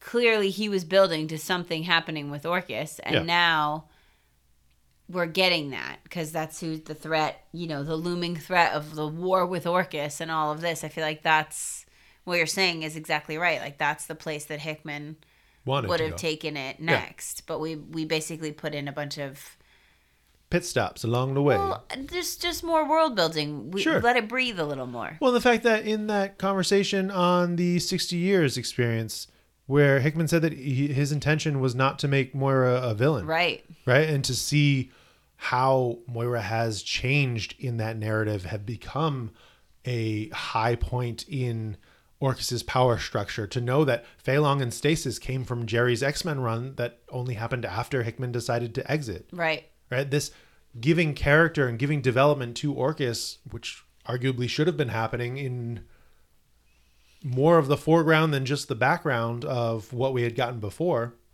Yeah. Yeah, for sure. All right. Before we get on too much of a tangent, do we have any other questions? Oh, we got or a bunch of anything? questions. We haven't even, the other part that I was going to say is, where are you at with the council and with the decision? I'm just really mad about it. Yeah. It feels really frustrating because of the fact that we keep getting teased with this satisfying moment of taking Beast down, and Sure. every time we're thwarted, and I know that that's good storytelling, and I know that's what Ben Percy wants us to feel, and I know that eventually we've got to get some sort of vindication, but the immediate decision from so many of the council members to just let it go, it's fine, it's not a thing. I was livid. I was reading the comic and I kept putting it down, and I was like, oh no, you did not just say that. No, this is what we're doing. And then when Emma and Shaw started going at it, I was like, all right, so that's just, and even like Storm, like she said something, she put her foot down for like 2.5 seconds and then she let it go. And I was like, we're just doing this so quickly. Well, and then she added the fact of oversight, right? How do you build something better? You don't just say, let's go with it, let's just not do anything. I think she was furious about the fact that they weren't going to go after Hank. But what can we do as a nation that controls these parts of us? We can't. What are you going to do? Are you going to hunt him down for what he could potentially do, the evil that he could potentially do? Are you freaking kidding me? It's not for the evil that he could potentially do. It is for the literal evil that he is doing from the ocean. Yeah. He is doing it. And yes, there is the point of like, we need to build a better way, but that doesn't mean that you just ignore the previous problem and say, well, until we can think of a new solution, let's just let him run rampant. Like, no, take that out of the equation so then you can focus on how to be better from there. Sure. Yeah. And they're just like, no. And I will literally like get so frazzled about this for 6 hours if you let me. So please carry on to the questions or something, because I'm sure someone else has something to say. Well, I mean, I still have something to say. Okay, you say your bit. The award for the most pragmatically infuriating council meeting goes to our quiet council. And just the fact that, shady government business aside, this was a really great issue. Good pickup on the threads that have been brewing here for Sage's leadership of X-Force. Yes. Interested in how Piotr mingles into that and how everyone else will factor in as they vie for power between the two of them. What is it with these secret villains? Why is Omega Red more of a hero than two classic X-Men? Because Krakoa is a fresh start. It's a fresh start. You can do whatever you want. You wanted to be a bad guy? Here you go. You can only do whatever you want if you're Beast. I mean, you can do whatever you want if you're Emma. She's been doing whatever she wants. I say nothing. But that's okay. Double standard. Emma is not going out and slaughtering people. That you know. Blonde China said, somebody check the council. It's not giving accountability. I'm down with the fall of X, LMAO. Yeah, let's go, Blonde China. We'll take them down together. Right. VC's Blonde China. Patient noise. Warline had a couple of points, just especially Emma calling Beast the ally of the Inhumans being weird, considering that she was the villain of that era and not the Inhumans, as she tried to mess up evidence to start a war. Which, you're trying to save your own face. Yeah, right. Like, you're the hero. Everyone's the hero of their own story. Yeah, so. yeah. I love that he calls out Deadpool is being Warline with those deep cut references. He's like, well, actually, we never talked about this. Yes, Yeah. That's awesome. Xavier defending Beast was so weird, but not as weird as Emma doing it. Because that just felt... Yeah. Yeah, and especially because she's like Been seeded to have Right, this like- distrust of him. right, and it was like, isn't she the one who said like, oh, you have no idea? There's so many more things that he did. Right. Emma, disappointed in you. Get it? Get it. No, I'm disappointed in you. Beta Reno said, the council's reaction was frustrating, but also painfully realistic. A government absolutely would be okay with this, protecting Krakoan interests and plausible deniability. Of course, most are fine with it. With all this lingering sentiment around the council, what if the fall of X was just the fall of the current system of government? Yes, good. Goodbye. Right. And I think that's, we've been talking about that. And is it the fall of the nation? Is it the fall of the structure of the nation as we know it? What comes from that? I think we were talking about it with Comic Extracts on Instagram, saying without Krakoa, without this council, these figureheads of mutantdom bringing everyone to the table, knowing that, okay, there's a place for me here, being able to provide for this paradise. Where do they go? Do they go off into their subgroups and subsects? Do we get some new intermingling of that, some new perspective of what they want to do, to be a hero, to be a villain, to be the shady in between? Ugh. I think that's probably why it's so frustrating to me, is like, it's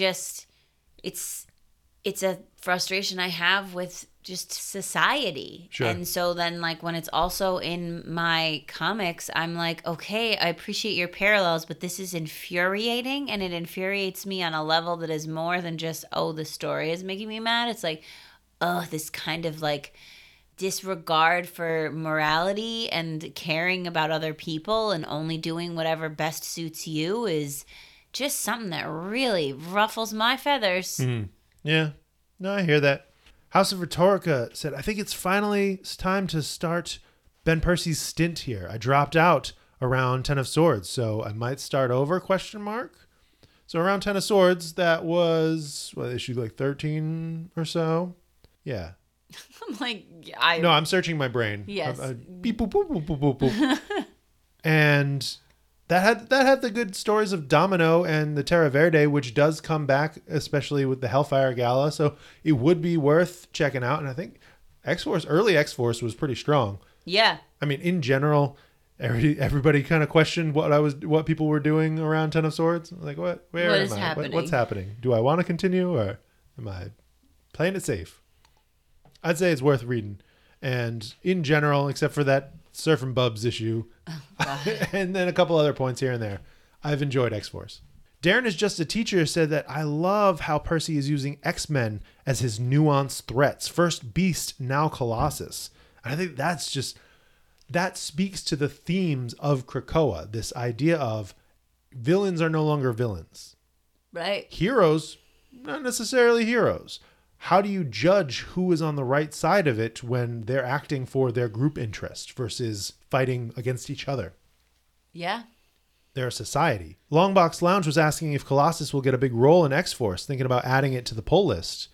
I think he is. I think he's been teased as he is. And then we started getting into the details around Piotr's development recently. I mean, I hope that the whole Mikhail Chronicler thing does come to fruition and is featured, but I would be really disappointed if we don't get also a lot of Sage, and like getting to see Sage like actually take charge and be a leader, instead of it being like kind of like, okay, what she did was she gathered a new team, she sort of like slapped the guys around for a second and said, focus, we're doing something new, and now we're going to focus on Colossus. Like, I want that story, but I want to see Sage get to live in this new role and explore this new idea that she has for what X-Force can be. Yeah.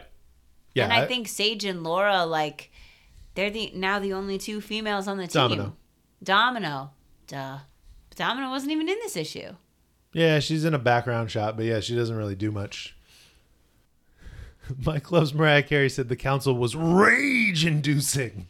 Happy to see Sage running things and Wolverine joining. Deadpool's Mount Rushmore and Bidets was hilarious. Happy to see Quentin back. Right? Great moves all around. I agree with all of that. Right, rage-inducing, for sure. And now we still have our grumpy old man on the team, right? Yeah. Wolverine's personas have been divided amongst two characters. And we're good. Are you ready for our final book? Woof. I don't know, man. I don't know. What do you mean? Yes, but like, whoa. The This cover? book was crazy. Yeah. The cover's crazy. This cover has been the thing making me question what was going on. This is the reason why I thought Mother Righteous was after the big prize in the end all along. This cover. Yeah. And just the fact that I never trusted her as a good person. You have to bring that up, don't you? Always, my dear. Let's get into it. Page turn noise. Mother continues to amass power. Yeah, just this like background of her being like, I waited while this thing went down. I waited while this thing went down. I've been here forever, just waiting for my moment. I had all these things already set. I had the Reliquary Perilous already built up. I just was like, why not? I'll grab these. I'll grab this. A Phoenix egg? Let's go. And then the fact that she's continuing to clone the Nightkin. Because and they are, why not? Like, clearly having other mutations or like things happening to them because she's doing it clearly improperly. Oh yeah, I mean, she has not done the years of training in this as Sinister or even Stasis has. And just to be like the way just that she is really just leaning into the manipulation of, did you question your faith in me at all? Well, then you better prove your faith by going and killing yourself. Throw yourself to the wall. And, you know, you think about it as you get to the end of this issue, it needs all of this to weaken every time it's hit. It gets weaker and weaker and weaker and weaker. And okay, but like, she just has no soul, this one. No, because she knows. Just killing everyone just to get more power. Well, because she knows she, quote unquote, needs it to get her ultimate goal, which is to literally kill everyone. But also her power seems to fuel similarly to that storyline that was happening in Legion of X, where, you know, the more renowned you are, the stronger you are. Sure. And so she's like having that. The thanks to her is corrupting their souls and putting them in servitude to her. Yeah. It's what she's been trying to do all along. Is that she had in Immortal X-Men 2 had Sinister thank her. Right? Yeah. Here's this book, here's this insight, but you have to thank me first. Yeah. It's like some weird little twisted magical power she has. Some spell. Enchantment. And Nemesis is pulling an ego. Because what is this? Flying ship face. Giant ship face. But he's the smartest, coolest fungus around. Science! And he's letting her know, guess what? Sinister's there. He's at the lab. Yeah. Emma's on his tail. The Brotherhood's got him. Everyone is coming together in this one moment. All your enemies are gathered at once. And now send out those spores, smart guy, and find me what else could have been Destiny's backup to her backup plan. Because this recap, the whole motivation of Destiny, the fact that she wanted to save this life, to save this universe because it gave her an opportunity to spend time with her wife. Eventually, when they die, she obviously is going to have another plan to get another crack at it. Right, to reset it. And then we get this data page where we learn of the different trajectories of the Earth, of the Eater of Sin in one way, and the Lonely Bullet. And we don't know what either of those things are. Not yet. Not yet. We find out the Lonely Bullet is Kane rage screaming throughout eternity.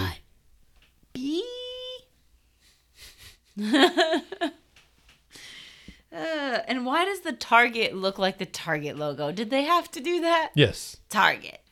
Title page. Counting bodies like sheep. The Sacred Heart, Part 10, written by Cy Spurrier, art by Lorenzo Tametta and Philip Sevi, colors by Rain Barretto, letters Clayton Coles. VC's Clayton Coles. Lionel Francis Yu and Sonny Go on the cover. I don't know if you noticed that this obviously is a different art team and two artists versus the one that had been doing the first two issues of this year. Yes. Which I think is interesting, different. I wonder if there was a scheduling conflict or something came up that these two other artists had to step in, because I believe I've read that it was supposed to be. Yeah, the same artist on all three issues of each year, right? And I believe it was Al's newsletter that I was reading saying that these two artists stepped in. It could have also been Karen's, but I don't know. I read a lot of newsletters in the last day and a half. But what's her name? Mommy Fortune? Auntie Fortune. Mommy, tell me a story. Auntie Fortune's here. Tell me a story of the spark. Oh my God. Just like all of these, it's time, all of you crawler kin, it's time for the giant mass sacrifice. This is some culty stuff. It's what it's always been, to have this religion assemble over 1,000 years to just actually get the inside thoughts of Mother Righteous as she's saying how stupid their entire religion is, or their entire song is. Just like, you fools, I've manipulated you. And Auntie Fortune is like, yo, it didn't work. You said this was going to work. This was going to be the way we got in. Don't worry. We're seeing it weakened it enough, and now we get what we need. And then she's got the gall to ask her to then do it after she's like, you just watched all those other crawlers kill themselves for me and it did nothing. Now it's your turn. But before that, we catch up with the spirit of vengeance, Galactus. Oh, all the other spirits infesting Galactus's body and soul. Mm-hmm. Having chased Vox Ignis over the last however many years, putting him exactly where we needed him to be. A lovely distraction. Because destiny knew. Yeah. And here's the thing. He's like, Mother Righteous at this point, she's so convinced that she's winning. She's done everything that she needs to do. She's throwing like all her formalities, all her masking, like right out the door. Sure, yeah. She's like just showing all her cards. She's like, listen, I don't need you. I'm fine. Everything's fine. Wild card. Yeah. Watch out. You can sass me all you want to sass me, but it doesn't matter because I've already won. The true villain is hubris. Enter the Juggernaut, exit the Juggernaut. This trick shot page. Yeah. Just beautiful. Just ridiculous. Yeah, gorgeous. And then he crashes through, but not quite enough. Yeah, we've revealed the Coconut Center, but now we need to crack open that shell.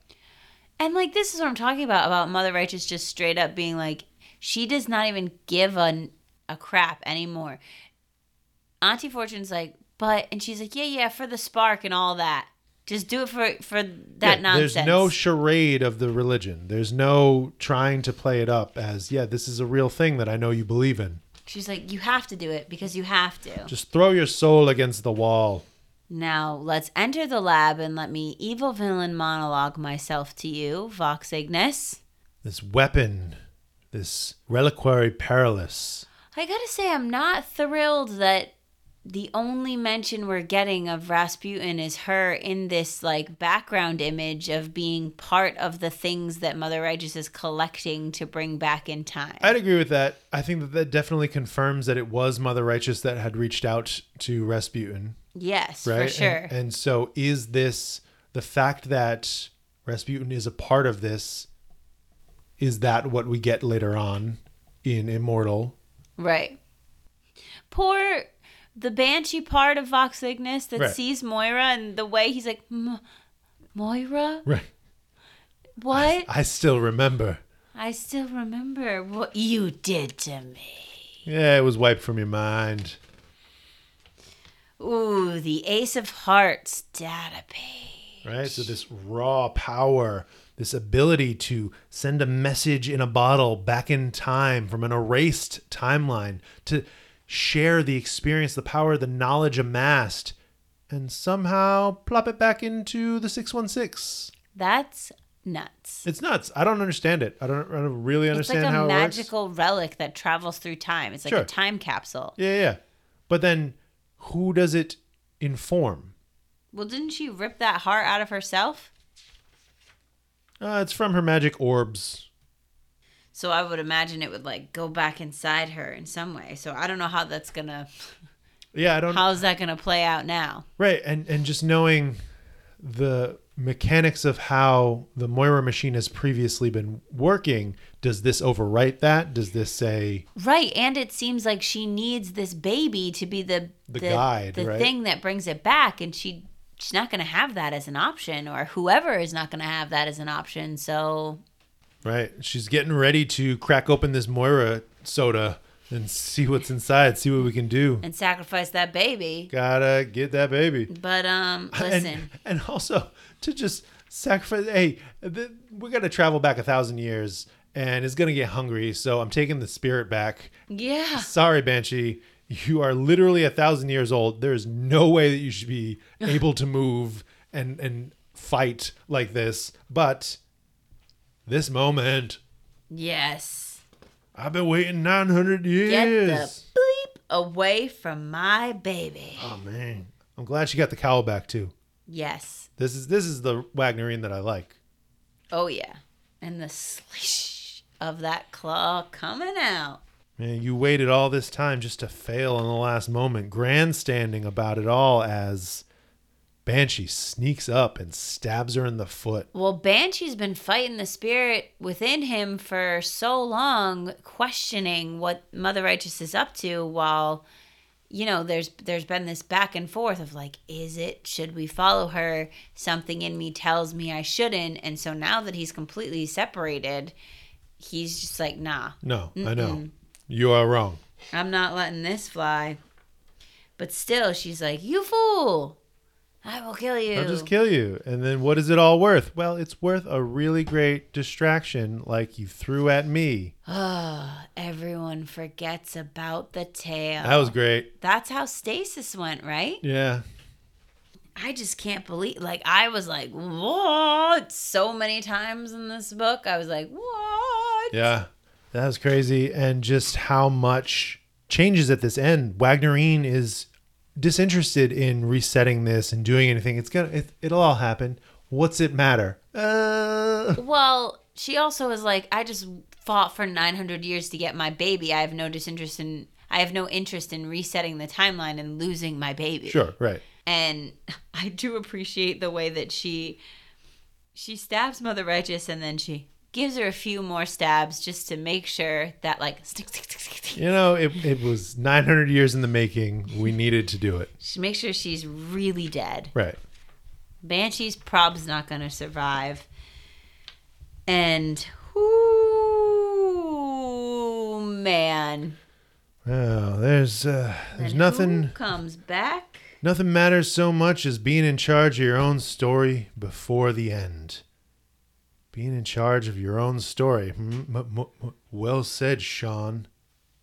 I just don't understand. So I was like, you know, we had this conversation, like, is she going to go back to the lab and take one of the bodies for her own and put herself back in a body? No. Well, okay. So, no. Doesn't she look like she's back in a body? No, she's still in her robot Moira form. She is going to reset the timeline and somehow inform herself with this knowledge. What's she going to do? Put that heart inside this clone? Yeah, she's got to use it to kill. So I don't know if it's because she controls the power, she controls the Reliquary Perilous, that indicates where it goes. That's a little muddled. Yeah, because it seemed like the baby was the guide, right? The thing that shot it through time or whatever. Well, no, the baby was the guide to be able to get it to where whoever sent them wanted it to go. So yeah. I'm not sure. I'm not sure how that goes, but we will find out. It's not great. We'll find out next week. In Dominion. Whoo! What'd you think? Oh. Yeah, that's fair. It's crazy. It's crazy. I mean, I'm glad. Super pumped for Wagnerine. Just coming back. Slaying. Love that. Love that it's not, you know, there's a twist. Mother Righteous did the dirty, but she also got killed. So, whoops, didn't win. Sorry. Moira coming in at the last second is just like, you know, we talked about her being a contender and all of this. So that's crazy. But the Rasputin part of it, I'm bummed about. And I'm not sure, like, that she can really do anything and come back in Dominion if she's inside the... Right, that part relic, I wasn't expecting. I was just predicting last week thinking, okay, well, we don't necessarily know what happened to Rasputin, but the fact that she gave herself to Mother Righteous seemingly as an attempt to undo what Sinister was trying to do, it makes sense for her character and how she was lied to and mistreated. Right. Just to be lied to and mistreated again. Sure. Right. Sorry. What did you think? Woof. Like, this issue went crazy with the twists and the reveals, which is kind of ridiculous that it was all unknown. Like some of these things, Mother Righteous's true motives, we knew in the sense that it's been kind of breadcrumbed along the way over the last couple of issues, but to get some of these, some of the things that we did guess on the podcast to actually be revealed in this final issue or penultimate issue. Love the evolution of Mother's work over those last 900 years. The fact that she has just been steady on her goal. Yeah. No real mention of Rasputin other than that one panel where she's alluded to and what's happened. So I'd be curious to see what we get either in Dominion or on the other side in Immortal. Right. Yeah. Kieran's newsletter. Oh, So yeah. I had posted it in the Instagram story and I actually just responded to someone on Twitter with it. This idea of what's going to happen, what did any of this matter? Kieran had written in his newsletter, next week, Dominion with Paco and Lucas, where I start collecting signed apologies from anyone who said that the crossover wouldn't impact Krakoa. That is like a statement that makes me feel like I need therapy before anything has even started. Sure. I just feel like the next few months are going to be just absolute bananas. Well, especially like Sins of Sinister ending, Fall of X starting, the Hellfire Gala. Knowing how it's going to brew in X-Men too. Yeah. And even in these other, just Genesis and Apocalypse going back in Immortal, in Red. The destruction of the Council in Immortal. Like all these things. Everything's on fire. We thought it was bad in Inferno. What's Everything is on fire. At least it's warm. JP Didomaso asked, how is Moira still alive? And it is largely because of her cybernetics, right? So she, through X Deaths of Wolverine, became into this robot body, which lives until the end of time, I guess. And I mean, it's a robot. So. Right, sure. And even to call back to, what was that, Life 6 or Life 9, I'm not sure, when she lives with Wolverine doing these blood infusions, right? She has this knowledge, this way of surviving. This is her ultimate goal, is to become a part of a Dominion. Right. Comic Extracts laughing about it. Do we still think Mother Righteous might be the hero? Question mark. Everyone. Burn from Daniel. Admitting that I was wrong, okay? Yeah. He liked Nightcrawlers much better than the last Storm issue. Thrilling. Ready for Dominion. Yeah, I'm ready for Dominion too, because I just I don't understand how it's going to happen. How's it going to go back? And how is it going to affect everything? Because we were just talking about with those other issues, there's still stuff happening. Right. There's ongoing things that are happening on Krakoa that's if Moira's resetting. Well, so that's the distinction, I think, in the data page of it's not necessarily resetting, it's sending it back. And so none of this will have happened because it's sending the information back through this mystical thing and then going. Well, it's not about changing the ending. It's about changing the start. So it'll reset none of that will have happened. Right. But all of that knowledge and information will go back to that point where it might have happened. And I don't know when it will start, depending on which Moira you kill. Right. That's what I'm saying is how far are we going back? But we know it's not going back till it's going back till after Judgment Day. Yeah. Essentially right after Judgment Day. When I wonder. But it's just the question of of the events that have been taking place on Krakoa after the Judgment Day crossover ended, how many of those will be affected in exactly right where we are with X-Force. Right. You know? What I'm thinking about is where we're at with War College and that Moira that's trying to unleash who's in the pit.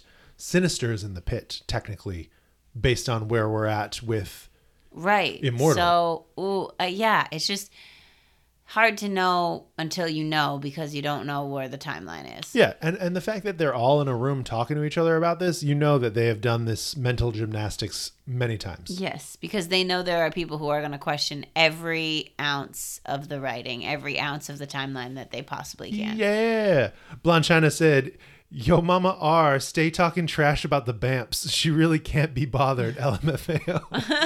I love it. She's literally like, I'm not going to sugarcoat this for you. Just go blow yourself up for me. Yeah. And he's wondering what deal Rasputin made with Mama R. Looks like she's part of the magic virus cheat code, so that's how she comes to the real 616? Yeah. I think so. He also sent in some live reactions as he was reading it into the question box. Who exactly is going back with this Ace of Hearts?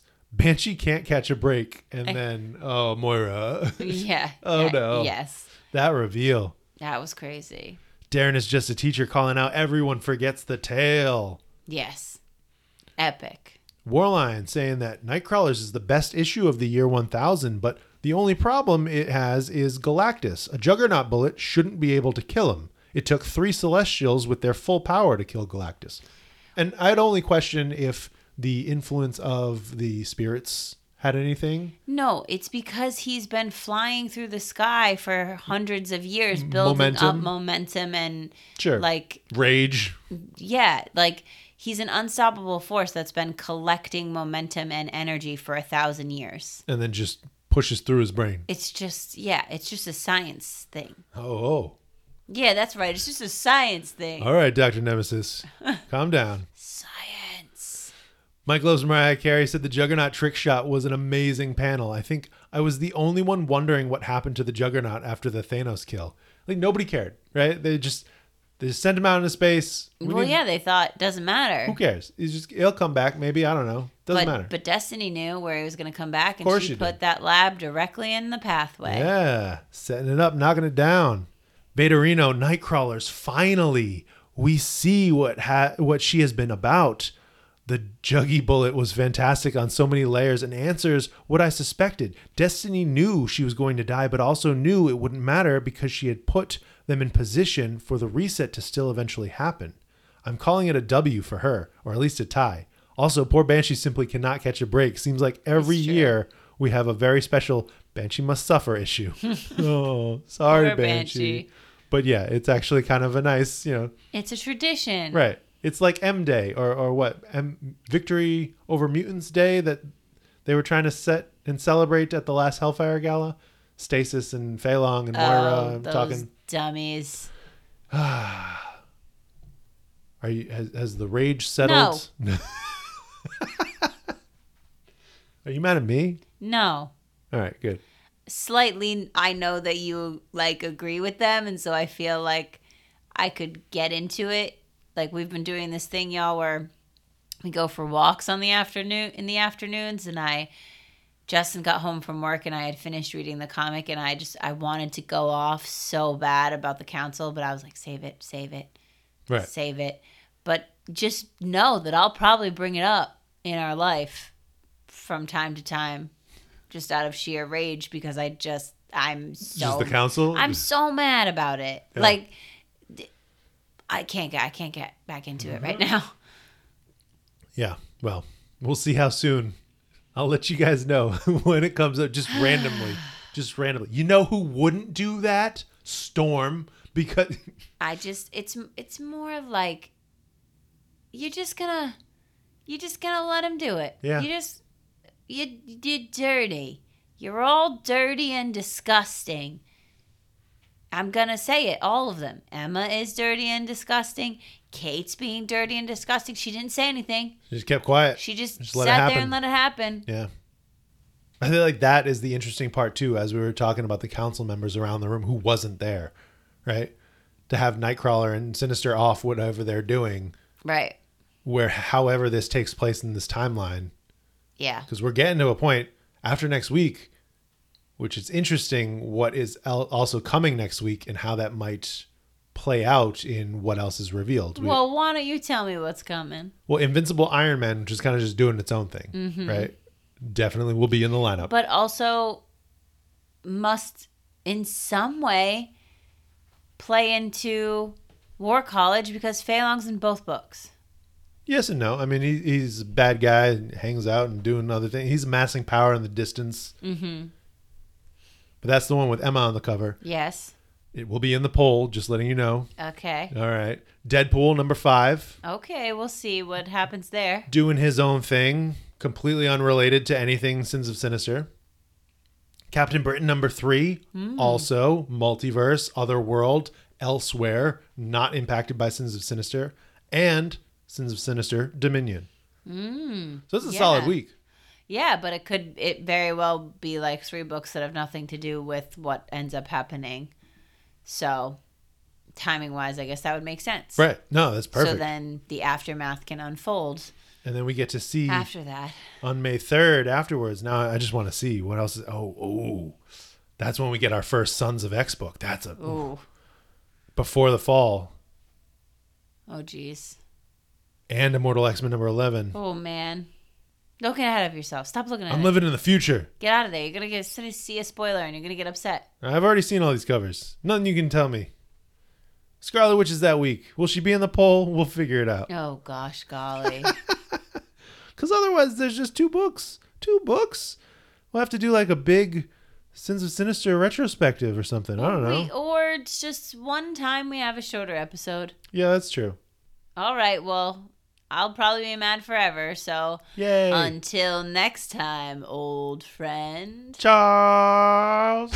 You're the worst. Everybody is. Thanks so much for joining us today on the Ex-Wife Podcast. Be sure to leave us a review and tell your friends. The Ex-Wife Podcast is produced in Providence, Rhode Island by Alicia and Justin. Our music is by Quan.